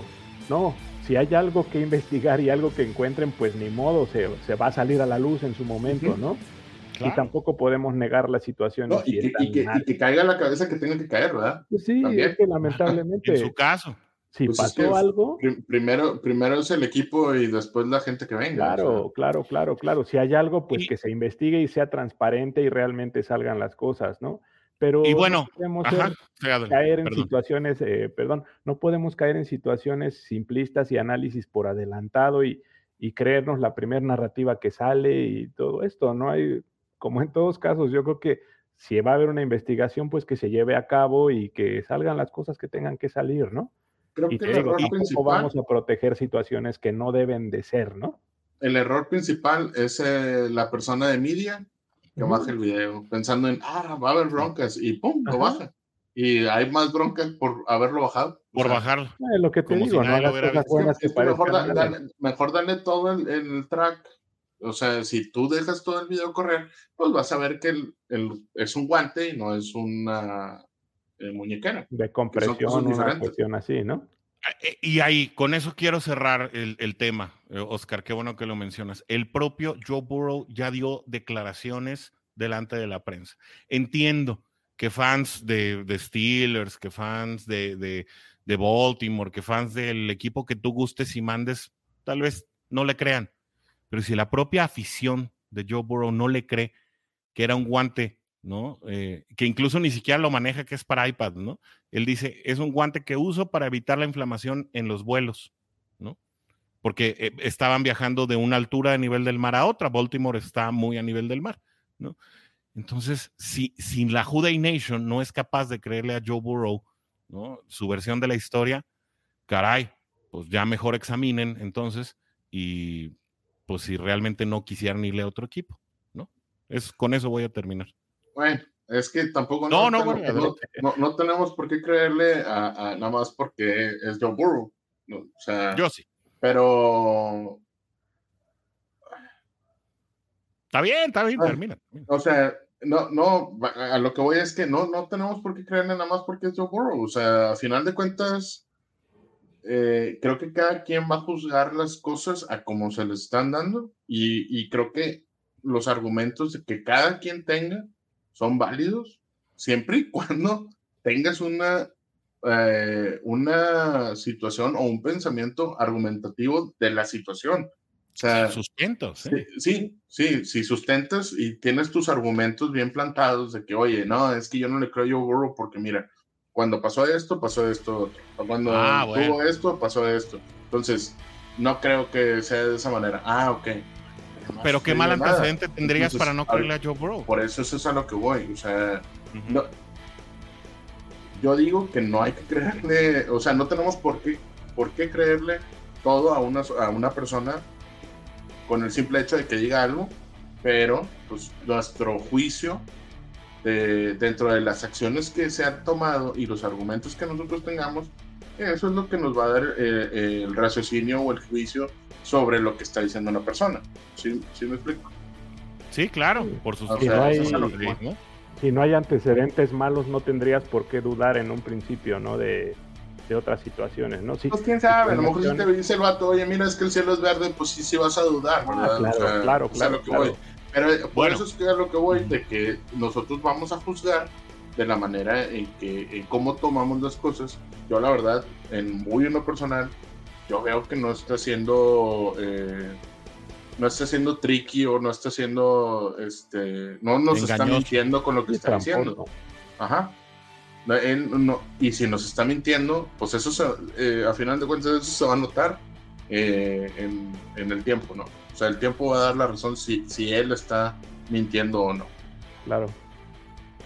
Sí, pero bueno, de Zac Taylor y Joe Burrow pudiéramos decir que a veces son reservados, que a veces son cortos en sus respuestas, pero nunca mentirosos. Exacto, pero nunca mentirosos, ¿no? Yo no tengo antecedente para decir que fueran mentirosos. Ahí cerramos este tema. Obviamente regresemos al fútbol. Steelers visitará a los Cincinnati Bengals en su cancha en el Packers Stadium este domingo a mediodía. Oscar, pues un duelo en el que pues no sé si Steelers sea el equipo contra el que más hemos jugado desde la fusión de la liga. Me atrevo a pensar que sí, dado el caso de los Browns y los Ravens, ¿no? Por obvias razones. Un duelo, pues obviamente que siempre es, por lo menos, el de la rivalidad más intensa para nuestro equipo, ¿no? Y así es, amigos, pues vámonos un poquito con los datos y la historia, ¿no? De este siguiente encuentro. Fíjate, ya muy entrada la temporada, ¿no? Se llega el primer enfrentamiento. Sabemos que juegan cada año 2 veces. Pues esta vez hasta la semana 12 es cuando nos vamos a enfrentar por primera vez a estos Steelers de Pittsburgh. Es de las ocasiones que más tarde nos hemos enfrentado en la historia contra ellos. Por ahí hay un antecedente en el año, me parece que fue el 2015, donde se enfrentan hasta la semana 13, que es la de las ocasiones que más tarde se han enfrentado para estar en la temporada. como vemos aquí, pues el récord, la verdad es que de las rivalidades más añejas y como bien dice Orson, en la que más veces nos hemos enfrentado contra un equipo, lamentablemente pues muy cargada del lado de Pittsburgh, ¿no? Porque ha habido pues épocas muy puntuales donde realmente han ganado muchos partidos, se han apilado las victorias para los Steelers. Por ahí podemos decir, tan solo la racha más larga de victorias consecutivas es para Steelers, obviamente, y fueron 11 partidos seguidos. En la época de Marvin Lewis. Sí, que justo la rompe por ahí hasta el 2015. Perdóname, va desde el 2015 hasta el 2020 esa racha. Y el que la rompe es Ryan Finley, ¿no? Justamente con aquella sonrisa tan recordada. En Cincinnati, por ejemplo, han jugado en 54 partidos en Cincinnati puntualmente. Bengals ha ganado 21 y los Steelers han ganado 33. De los últimos 10 juegos, solamente ha ganado 2 Bengals, han ganado 8 de los últimos 10 los Steelers. Y los únicos 2 juegos es volvemos al de Ryan Finley y al último que ganó Joe Burrow, no esta temporada, sino la anterior, en la que ganó 41-10, que fue un partido pues, en el que barrió a los Steelers. Y el último antecedente jugando en Cincinnati es el juego kilométrico por ahí que se aventó nuestro querido Orson, todavía esa narración la recuerda creo que muy bien, con el coach. 4 horas de partido por ahí. No estuvo bárbaro. Y pues recordamos esa lesión de nuestro long snapper, ¿no? De Clark Harris en esa ocasión y cómo nos sacan el partido en tiempo extra. En la temporada pasada, el primer juego de la semana 1. Justamente cuando venía Joe Burrow saliendo de la apendectomía y toda esta situación, un partido muy complicado esa vez. Zac Taylor, por ejemplo, el récord es 4-4 contra los Steelers. Recordar que también en el récord se incluyen por ahí 2 juegos de postemporada, ¿no? Que los 2 fueron en ronda de comodines. En el 2005 con aquella lesión de Carson Palmer y en el 2015 pues aquella situación de la que hablamos un poquito antes, ¿no? Con AJ McCarron justamente. Y esa ¿Vas a hacer que Orson reviente? Esa situación que no le gusta. No. Necesitaba sacar eso de mi pecho, lo traía guardado desde hace tiempo, pero no, bueno, ya, al rato les digo. Sí, hombre, ese partido tan recordado, ¿no? Pues, ¿qué más datos, amigos? Por ejemplo, ahora que va a empezar Jake Browning el partido, va a ser el quarterback número 19 de nuestros Bengals en enfrentar a los Steelers como titular, varios, ¿no? Abriendo un partido. Ya bastantes, ¿no? Varios, sí. Desde un Virgil Carter, por ahí, pues nuestro Ken Anderson, Boomer Esiason, Neil O'Donnell llegó a iniciar también. Para los dos, ¿eh? Para los Neil dos. O'Donnell para los dos inició. Es de esos casos clásico que jugaron para los dos equipos. Sí. Por ahí inició en alguna ocasión un tal Jace Redder, no sé si se acuerdan de él. Jace Redder, que además, bueno, que realmente su carrera la desarrolló en Los Ángeles, ¿no? Con los Raiders. Con Raiders, y sabes, también con fue contemporáneo de Bo Jackson y Marcus Allen. Sí, con Redskins también jugó un tiempo. Un Jeff Blake, que por ahí dio unas buenas actuaciones. Sí. Obviamente el Boomer. John Kidna, que también inició.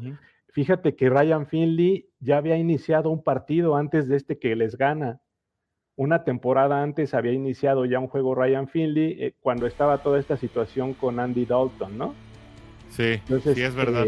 Paradójicamente no era el primer juego cuando lo sientan en su cumpleaños. Una semana después. ¿no? Feliz cumpleaños. Sí, Ryan Finley inicia 3 juegos esa temporada.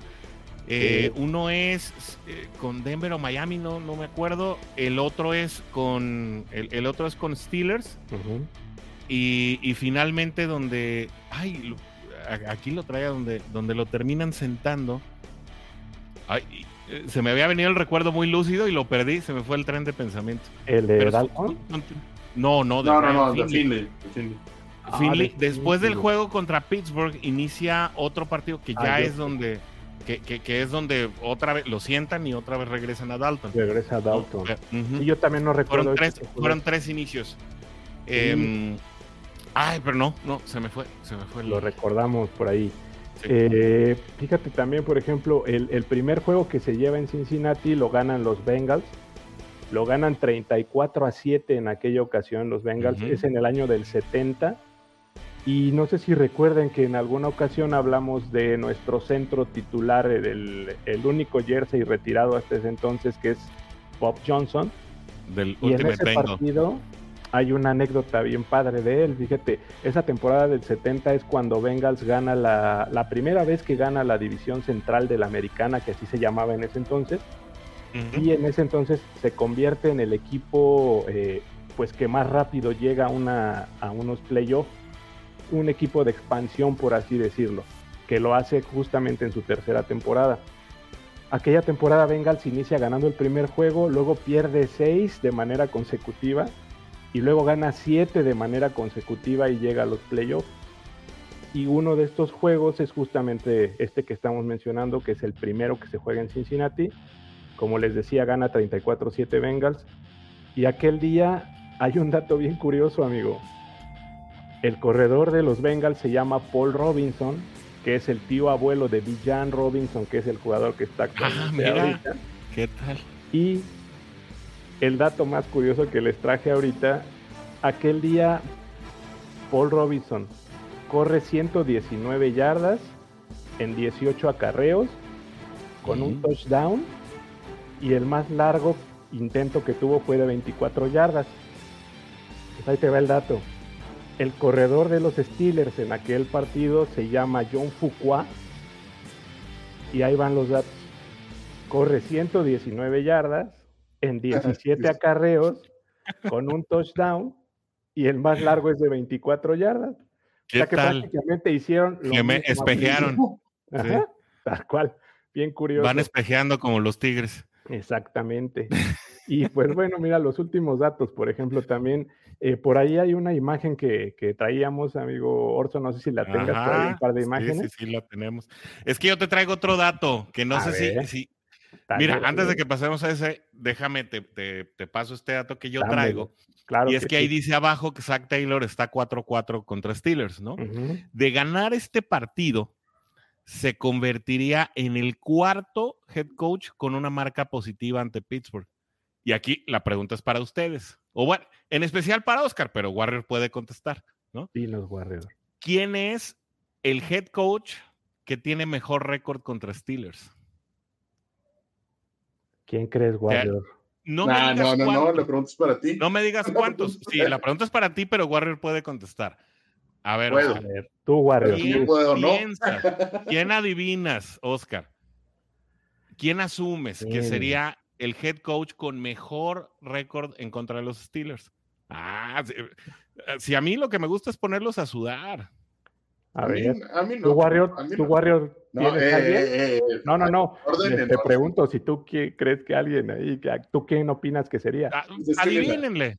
Mira. Nomás les voy a decir, no es Marvin Lewis, ¿eh? Marvin Lewis es el que tiene el peor récord contra Steelers. Él es el Marvin peor Lewis les ganó 8 veces y perdió 26, ¿no? O sea, de esos que ven ahí. Y de esos 26, 11 son al hilo, o sea. Sí, no. Bueno, pero también estás hablando de que y a ver, antes de que haya algún problema ahí con la WDNE, también Steelers traía un equipo buenísimo en ese entonces. O sea, ya han tenido buenos jugadores. Sí.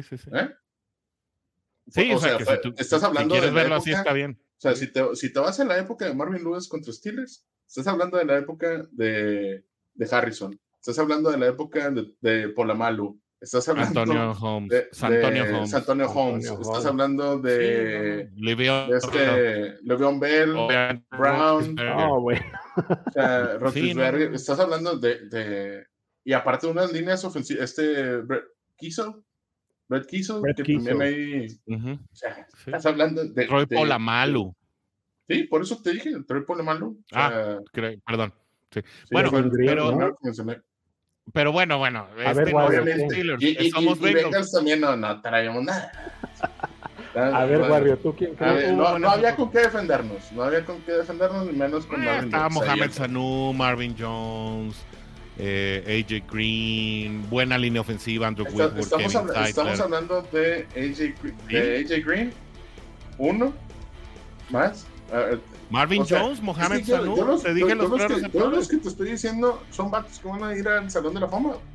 O si no es que ya están. Sí, total. Pero de los que nosotros teníamos, no, realmente no. Pero también coincidieron con los Carlos Don. No van a ir al Salón de la Fama, me queda claro. Carlos Dunlap, Dino Atkins. Es decir, no era un equipo chimuelón, pues, ¿no? No. ¿Sabe? Yo creo que el gran pecado de esa época, si estaban mal comandados, y el gran pecado de esa época creo que era la selección de corredores, ¿no? O sea, Ben Jarvis, Green Ellis, o sea, échale para atrás, ¿no? O sea, de Cedric Benson hasta Jeremy Hill, la verdad es que no había ataque terrestre, pero bueno, me regreso. A ver, ¿quién es el head coach que tiene la mejor marca en contra de los Steelers? Nada más hay 3. ¿Tú quién dices? Nada más hay 3 coaches con marca positiva. No, ya, Oscar, ya no le saques, no se le eches a Warrior. Tú dime. Es que tú dinos. Warrior. Yo creo que puede ser Sam. Sam White. Sí. Es uno de ellos, pero hay uno que está en primer lugar. Arribita de Sam White. Sam White, ya, ok, te paso de una vez el dato. Sam White es en primer lugar con 10 ganados, 6 perdidos. Ok. Yo, bueno, ese fue el mío. Sí. Ajá. ¿Quién sería el que está mejor que Sam White? En marcas de ganados y perdidos. 70. Forrest Gregg, señor, así es. ¿Qué se lleva? ¡Un auto! Forrest Gregg tiene 5 ganados y 2 perdidos para un porcentaje de 714. Solamente perdió 2 veces con los Steelers en 7 veces que él los enfrentó. Sam White después con un porcentaje de 625, 10 ganados, 6 perdidos. Y el otro no me lo van a creer, pero es Bruce Coslet, 4 ganados y 3 perdidos. Así es. Sí, el Top Gun de Petatiux, ¿no? El Maverick de Petatiux. Le ganó 4 ocasiones a los Steelers y 3 se pondría 4 de ganarle a los Steelers en esta ocasión y se convertiría en el cuarto, parcialmente, ¿no? En el cuarto con marca ganadora. Con una marca ganadora en contra de los Steelers. Amigo, ahora sí, vámonos. Ajá. Te doy lo último, ya nada más, dame chance. Sí, échale, es que te iba a poner las imágenes que me pediste. Va, la primera imagen es un programa justo de ese partido del 70, es el programa que le daban a los aficionados en esa época, y regresando a ese partido, les comentaba que hay un dato curioso lo platicamos cuando hablábamos de Bob Johnson. Él cuenta que el partido estaba ganando Bengals 13-0 al irse al descanso de la primera mitad. Empieza Pittsburgh y anota 7 puntos y pone cerradito el partido, y Bengals pues estaba en una temporada difícil, les menciono. Entonces los ánimos por ahí se empezaron a poner un poquito nerviosos, y no sé si se acuerdan, esta ya la platicamos, de que en la reunión, en el huddle, de repente Bob Johnson ve al piso y se encuentra una moneda de 1 centavo tirada ahí en medio del estadio.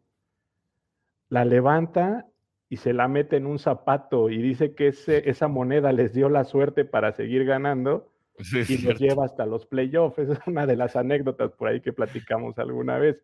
Bien curiosa. Por ahí está en NFL Films también, sí. Ajá, súper curiosa. Y bueno, esta jugada de aquí, amigos, no sé si alguno yo no la vi tampoco así en vivo, la he visto en algún video. No, ni a mí me tocó.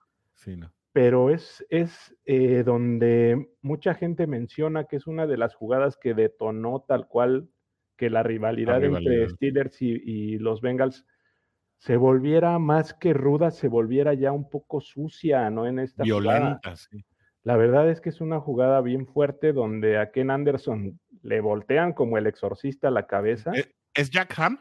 No, se llama Kid Gary, se llama este jugador. Kid Gary, ok. Kid Gary le da un torzón de cabeza, lo toma de la máscara literal y le voltea la cabeza. Pues aquel día la jugada obviamente se arma por ahí, pues la batalla por ahí, ¿no? Porque había sido una jugada muy sucia.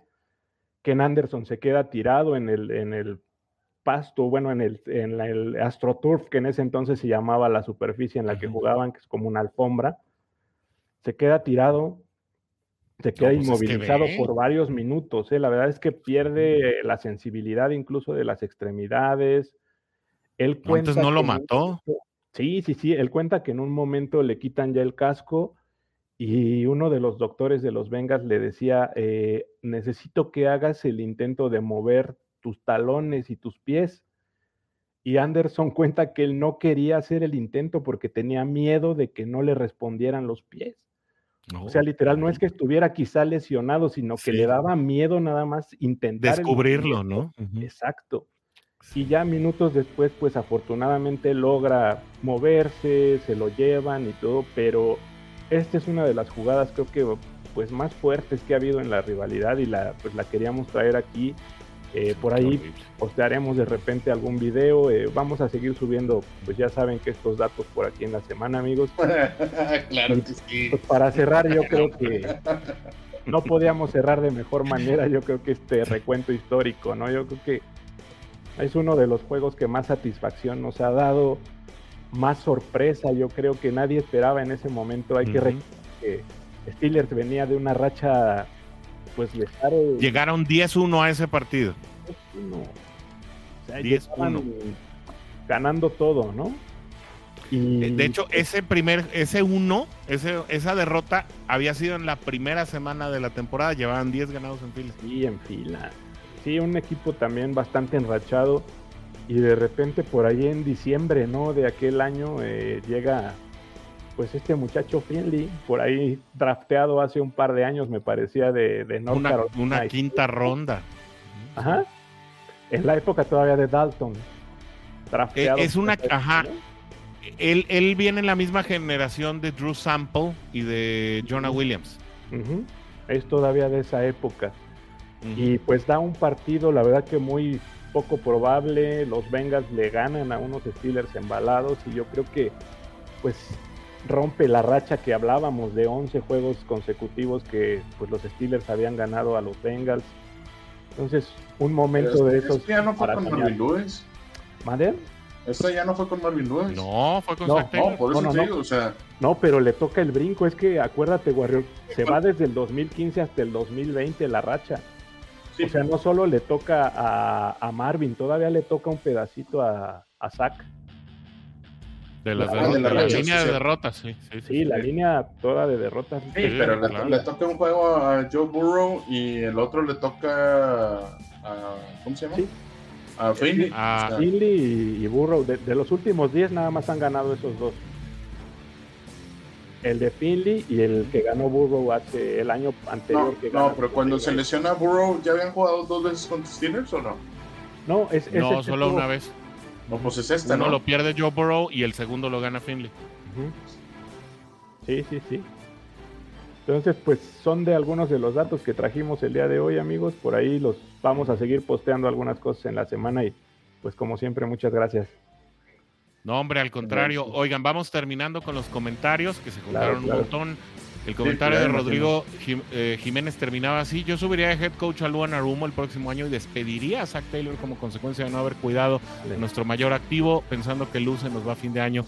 Pues yo ya dije lo que pienso, respeto mucho la opinión de cada quien. A mí me encantaría que Luan Arumo se quedara. Va a ser difícil decidir entre los dos. No concuerdo con que Zac Taylor no haya cuidado, ¿no? Así que bueno. Eli Zimmerman nos dice: hola, saludos, buenas noches a todos. Who Day Nation en español. Eli, pues encantado de tener con nosotros.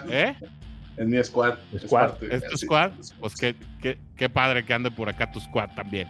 Ángel Aguilar dice: estoy de acuerdo con Orson, toda la franquicia está colaborando para que Joe Burrow esté sano y nos lleve a ser campeones. Sí, yo creo que hay que tomar en cuenta esa situación. Daniel Ramírez Sáenz nos dice: las líneas defensivas son ya supermóviles. El concepto de línea ofensiva pesado va a cambiar tarde o temprano. Insisto, yo estoy de acuerdo contigo, Daniel, ¿no? Ya estas líneas ofensivas tienen que ser igual de atléticas que las líneas defensivas, ¿no? Un Aaron Donald no lo vas a parar simplemente con una mole por el simple hecho de ser una mole, ¿no? Entonces necesitas ese mismo nivel de atleticismo para poderlos parar. Lo vemos hoy en la NFL, los tackles no pueden con las alas defensivas, ¿no? Ayer, por ejemplo, Chris Jones, ¿no? Que bueno, es un atleta increíble. Ayer Chris Jones le dio vueltas y vueltas y vueltas al tackle derecho de Filadelfia, que es un buen tackle derecho, y simplemente no tuvo nada que hacer en varias jugadas, y ahí presionó a Jalen Hurts, ¿no? Y no vamos a culpar a la gerencia alta de Filadelfia ni a Nick Sirianni por ese tipo de jugadas. Simplemente el fútbol se está desarrollando así, ¿no? De acuerdo contigo, Daniel Ramírez, gracias por tu aporte. Omar Antonio dice, lo que sí puedo decirles es que el pasador en turno viene de Washington. Es un pasador que corre, pasa en movimiento, tiene buen brazo, por eso no pierdo las esperanzas, va a continuar el buen paso, sí. De hecho, Omar, por aquí en WDNE en español, ayer se publicaba un video con sus highlights de allá de Washington, quien lo quiera pasar a ver, pues digo, al final insisto, sí, fue un mariscal que se abrió paso para llegar a la NFL de una manera o de otra, ¿no? Y eso ya tiene mérito, como dijo Warrior hace rato. Carlos Aquino dice, sí, pero buscamos decir que la línea se mejoró, pero el resultado fue peor, porque cuando no lo protegen nos llevó al Super Bowl y ahora sale lesionado y sabemos que sin él no vamos a ningún lado. Bueno, pues sale lesionado por circunstancias, ¿no? No sé, Carlos, hoy creo que no estamos muy en línea tuyo, ¿no? Insisto, con todo respeto y saludos cordiales hasta Chihuahua. Ángel Aguilar, todo lo que podía salir mal ya salió mal, dice, no queda más que ver esos poderosísimos uniformes, jugar el fútbol que nos gusta, dice Ángel Aguilar. Pues sí, aunque dice Carlos Aquino también, por eso me encanta este programa, podemos debatir y es muy interesante lo que se dice. Y mira que he visto varios programas y como ninguno. Ahora, en esto sí estamos de acuerdo, Carlos. Sí. Decora, muchas gracias por estar acá. Gracias, ¿no? Por siempre estar. Precisamente es eso, o sea, y qué padre, digo, quiero aportar algo ahí. Qué padre que haya este diálogo, vaya, para ambos lados, que si hay una ruta de comunicación, si hay una, exactamente, y está abierto para todos y pónganos a sudar, porque tampoco no quiere decir que no las sabemos todas. Pues ya lo hemos dicho, que aquí no hay verdades aquí absolutas. Bueno, claro. Exacto. A veces, nadie tiene toda la razón. Claro. A veces sí hay. O sea, oye, Warrior, hay números, hay números que son absolutos, o sea, bueno. números. Sí. Y la frialdad de los números. Claro, eso sí. Sí. Decía el mago frío, pero de todo lo demás, claro, ninguno de nosotros tiene la razón absoluta. La comunicación argumentamos lo que conocemos en base a lo que hemos visto y lo que hemos analizado. Claro. Pero es bienvenido, inclusive el que ustedes nos cuestionan enriquece el programa también. Total. Y cada quien tiene derecho a pensar lo que le venga en gana, ¿no? Y la comunicación es eso, ¿no? Sí, la comunicación es un ir y venir, tiene que haber un emisor y un receptor, un mensaje, todo, ¿no? Oye, nomás que dice Warrior que este programa es para todos, yo digo que es para todos menos para uno. ¿Menos para uno? Este programa es para todos menos para uno, ¿no? José Luis Díaz dice, no, espérate, dice el patrón, aguas, porque ya habló el patrón, dice, si hablan todos a la vez no se entiende nada, así que, perdón por eso, lo cuidaremos, patrón, discúlpeme. José Luis Díaz dice, ¿es tan difícil hacer eso? Maldita sea, pues no sé qué, pero...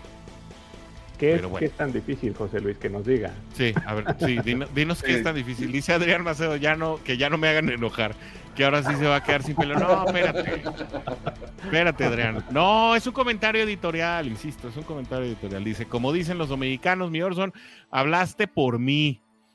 ¿Por mí o por mil? Por mil, dice. Ajá. Si ya por sí es molesto que surjan esos mitos malintencionados, qué maldita vergüenza que seamos nosotros mismos los que le demos credibilidad o que los propaguemos, José Luis. Es que esa es la cosa, yo creo que hay que meterle ahí. Warrior, asómate. Mira ya. se salió. No, ya se salió Oscar para que los que dudaban que si tenía cuello su técnico. Ahí está. Los que se compraron esa teoría de la conspiración, mejor que se vayan a apoyar a otro equipo y la que eso, dice Carla Alonso Navarro.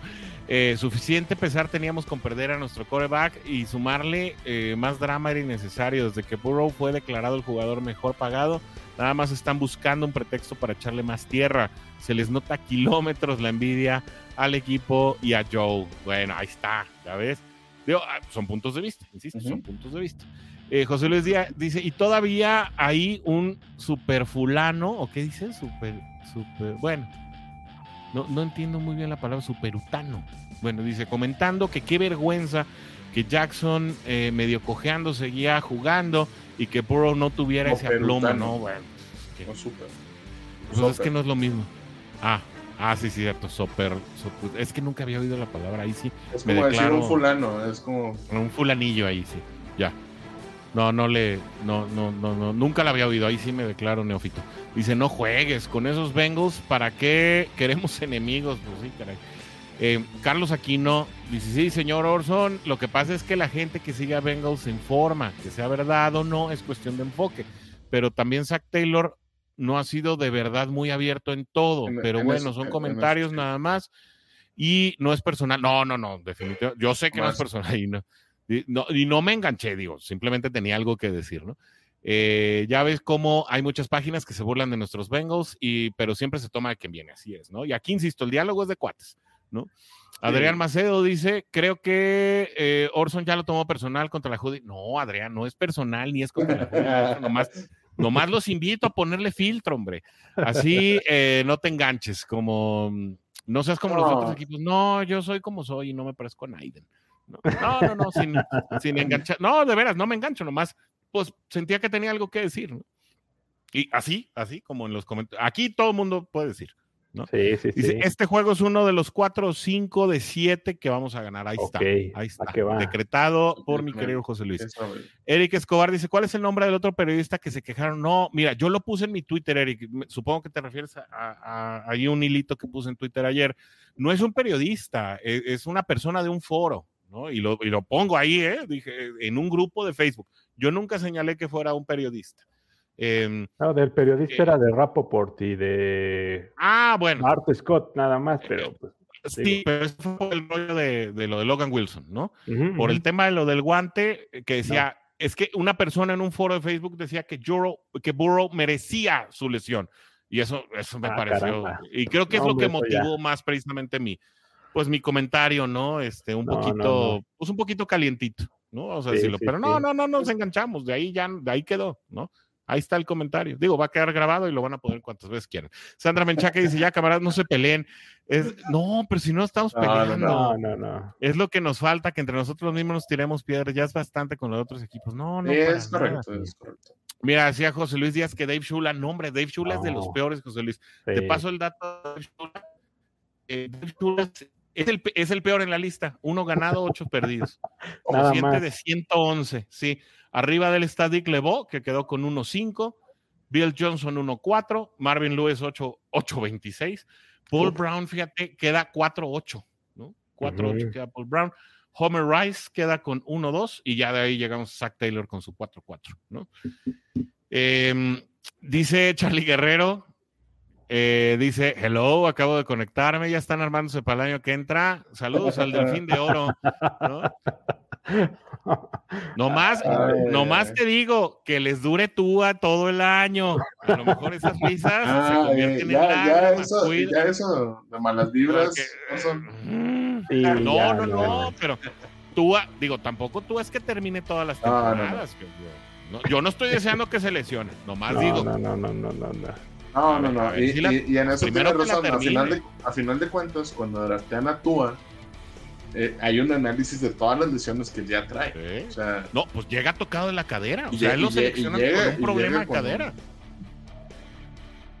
Que él no juega esa temporada no por COVID. No la juega, pero porque está lesionado. Sí. Porque no podía.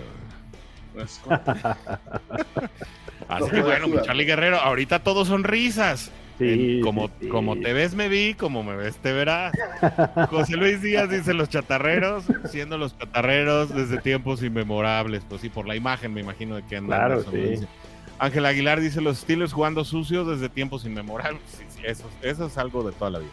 Carlos Aquino dice, uy, si supieras cuántas jugadas hay entre esos dos equipos, se odian y yo los odio a los acereros.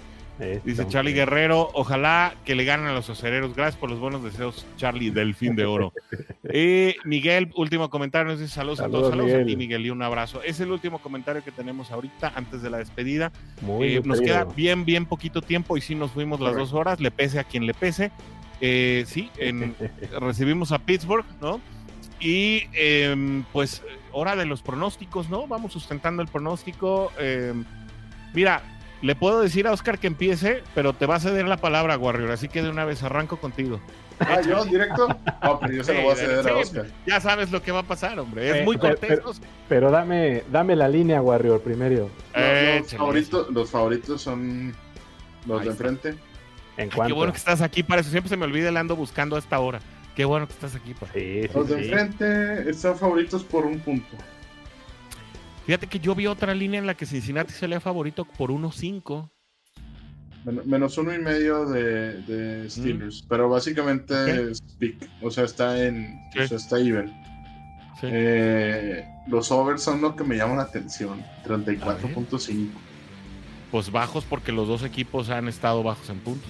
Pero estás hablando de, bueno, es que yo creo que es más que nada el que no saben qué va a pasar con Jake Browning, ¿no? Y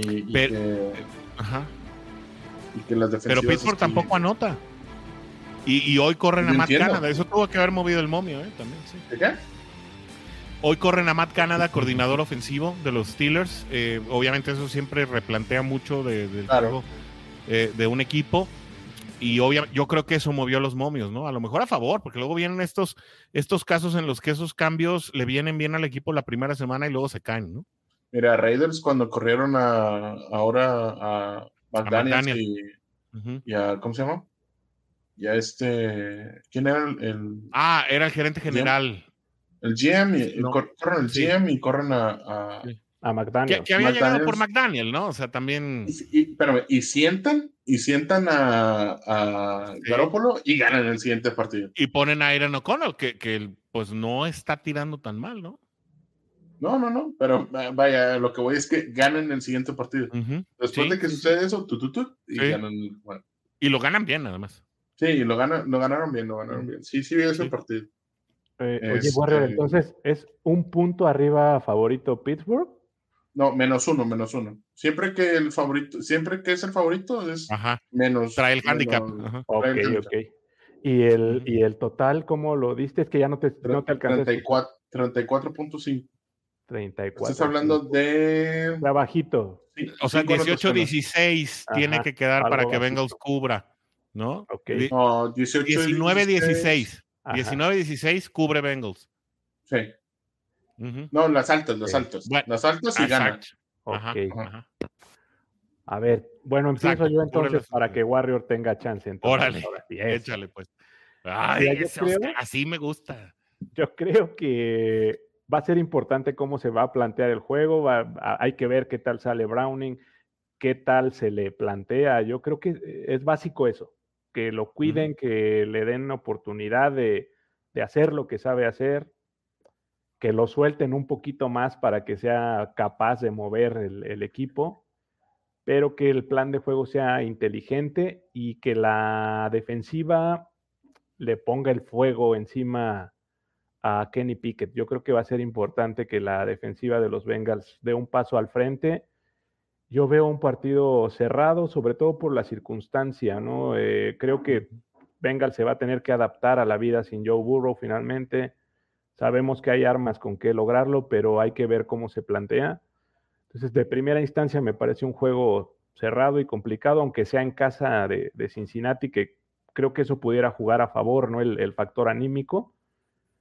Pero creo que no va a ser un juego tampoco de muchos puntos. Creo que va a costar trabajo también, porque la defensiva de enfrente no te hace caricias tampoco, que hay jugadores bien importantes del otro lado. DJ Watt, Cam Hayward, Alex Highsmith, Patrick Peterson, Joe Porter Jr., o sea, Miles Jack regresa al retiro, o sea. Sí, está pesado, ¿no? El juego. Entonces, mira, yo confío y veo a Bengals compitiendo fuerte, compitiendo bien, y yo quiero pensar que se llevan una victoria que les va a ayudar mucho en lo anímico para continuar, pero sí va a ser un partido pues sufridón por ahí, o al menos así lo espero de primera instancia, y tengo que Bengals gana 23-21 el partido. Ok, cerrado, altas, muy cerrado. 23-21. Altas y cubre Bengals, ¿no? Cubre los 2 puntos, ahí están, ¿no? Ahora sí, Warrior, todo tuyo. Qué complicado partido. la verdad. Sí. Está muy complicado. De hecho, mucha incertidumbre por tanto cambio, ¿no? Sí. O sea, una, no está Joe Burrow. Dos, no está Canadá. O sea, no sé. Y espero equivocarme. Pero creo que la bola ahora se la van a dar a Pickens en vez de a Deontay Johnson. Ok. Que eso es malo. Porque Pickens trae más, creo que es mejor wide receiver que Deontay Johnson. Okay. Para mi punto de vista vaya. Sí, claro, se vale. Quiero que me entiendan que cuando hablamos de los jugadores es de las habilidades que tienen los jugadores, no porque le vayamos al otro equipo ni nada. O sea, no puedes negar, ¿no? ¿Y cómo sabes tanto? También tengo muchos amigos que le van al equipo de enfrente, entonces también me aviento ahí. Y buscar la protección proteger a Browning de TJ Watt, básicamente, porque eso va a estar bien canijo. Yo espero que Bengals pueda ganar el partido. Va a estar, creo que va a ser más un juego de patadas. Puede ser un 17-16, o sea, muy cerrado el partido. Okay. 20-17, 17-16. Creo que hay más por ahí. O inclusive un 16-13, o sea, yo veo más ese panorama del... Sí, yo creo que el 16-13 te lo firmo ahorita, casi. Va, claro que sí. Un juego sufrido y escaso, ¿no? Sí. Yo ando más o menos por esa misma línea. Digo, ya hablamos del talento defensivo que hay en Pittsburgh. La verdad es que, cuando tienes aleros defensivos del calibre de TJ Watt y de Hayward, la verdad es que, muy pocas líneas ofensivas van a salir limpias de ese duelo, ¿no? Por adentro tienes a un Alex Highsmith que también, pues es prácticamente el equivalente de DJ Reader, ¿no? Para los Steelers. En cualquier momento te hace una jugada al interior de la línea, te va a parar la carrera de manera muy efectiva. Insisto, creo que en este momento, precisamente por las lesiones en las que Joey Porter Jr. tiene que entrar, el perímetro de Pittsburgh luce más balanceado que nunca, ¿no? Con un elemento de experiencia como Patrick Peterson. Y el mismo Porter, ¿no? Que está haciendo labores de esquinero bastante buenas. Porter sería el equivalente a nuestro Cam Taylor, ¿no? Nada más que pero lo está haciendo muy bien desde ahí. Yo de lo que me cuidaría, Warrior, es del juego terrestre, cómo lo van a ir alternando precisamente para poder establecerlo y entonces buscar la sorpresa por aire. Yo creo que el juego por aire va a estar repartido, sí, entre Johnson, Pickens y Pat Freiermuth. Yo no dejaría de lado a Pat Freiermuth, que además es una excelente ala cerrada. Creo que es sumamente efectivo en zona de gol. Es importante no dejar, es decir, este concepto de bend don't break, no puedes dejar llegar a Steelers dentro de la 20, porque entonces, pues prácticamente Freiermuth se vuelve infalible, ¿no? Ahí. Creo que para ello el interior de la línea, que sufre mucho cuando no están BJ Hill y DJ Reader, los recambios no han sido realmente muy afortunados, lo platicábamos la semana pasada, ¿no? Es decir, Jeff Gunter y Zac Carter, pues no han sacado bien adelante ese reto, y creo que Luan Romo está batallando con el interior de la línea. Pero Najee Harris y Jalen Warren han hecho una gran dupla por tierra, ¿no? Y cuando establecen el juego terrestre, logran que Kenny Pickett se relaje un poco y que pueda tener el tiempo necesario para buscar a sus receptores. Ahora, su imprecisión y su falta de juicio para poder tirar, yo he visto desenvolvimientos de varias jugadas en las que tiene abierto a cualquier cantidad de receptores, ¿no? Y se va al flat con el corredor, se presiona muy rápido y se va con el check down, porque es una jugada más segura, ¿no? Situación que le pasó mucho a Burrow el año pasado también con Samaje Perine. De manera que, bueno. Creo que más Warren que Najee Harris, ¿eh? Sí, Warren ha sido un poco más peligroso que Najee Harris. Lleva 40 carreos menos y casi el mismo número de yardas, ¿eh? Sí. Exacto, Entonces, porque ha explotado más. Su forma de atacar el hueco, ¿no? Es lo que es importante. Pero no podemos predecir nada porque pues ahora la coordinación, es decir, las jugadas las va a estar mandando alguien más, ¿no? Sí. Que es el coach de quarterbacks que se quedó con esa tarea, ¿no? Okay. Que no recuerdo su nombre, pero vi la información por ahí. Uh-huh. De manera que, bueno, yo también espero un duelo muy cerrado. Yo me voy a quedar con mi 19-16, de manera que se vaya a altas y se cubra la diferencia, ¿no? Con eso me quedaría yo. Nos quedan 2 minutos 40 segundos para despedirnos. Tenemos 7 comentarios aquí, los voy a leer, pero así rapidísimo. Sí, claro que sí. Dice Arma Backstage, excelente programa, creo que todo tiene puntos de vista muy diferentes, aunque seamos Bengals. A mí me molestan más las focas aplaudidoras, pero los dejo ser. Bueno, exacto. Pero cada quien. Asa 24-17 nos da su pronóstico. Dice José Luis, nos lo llevamos por 10 puntos. Dice, me gusta como para 24-14. Dios te oiga, José Luis. De verdad, nada, me encantaría que fueras tú aquí el que se lleva la apuesta. Sí, Daniel Ramírez Sainz, Thrashers, o sea, Steelers 13, Bengals 17. Ahí estamos, ¿no? Por las bajas. Sandra Menchaca nos dice, seguimos bravos. Yo digo 21-17. Obvio, nuestros Bengals ganan. Aquí le apostamos a todo. Carlos Aquino dice, sí, pero aunque cambien de coordinador, no cambiará el estilo de juego. Pickett es malo, eso es verdad. Todo se va a jugar con corridas y eso es lo que afecta a Cincinnati. Creo que quedan 13-10 ganando Bengals. Mira, Iván Esquivel ya llegó hoy, dice tarde del trabajo y sin ilusiones, pero esperando que Cincinnati pueda ganar algunos juegos. Hombre, Iván, de veras, tú dale. Venga, ánimo. Espera lo mejor.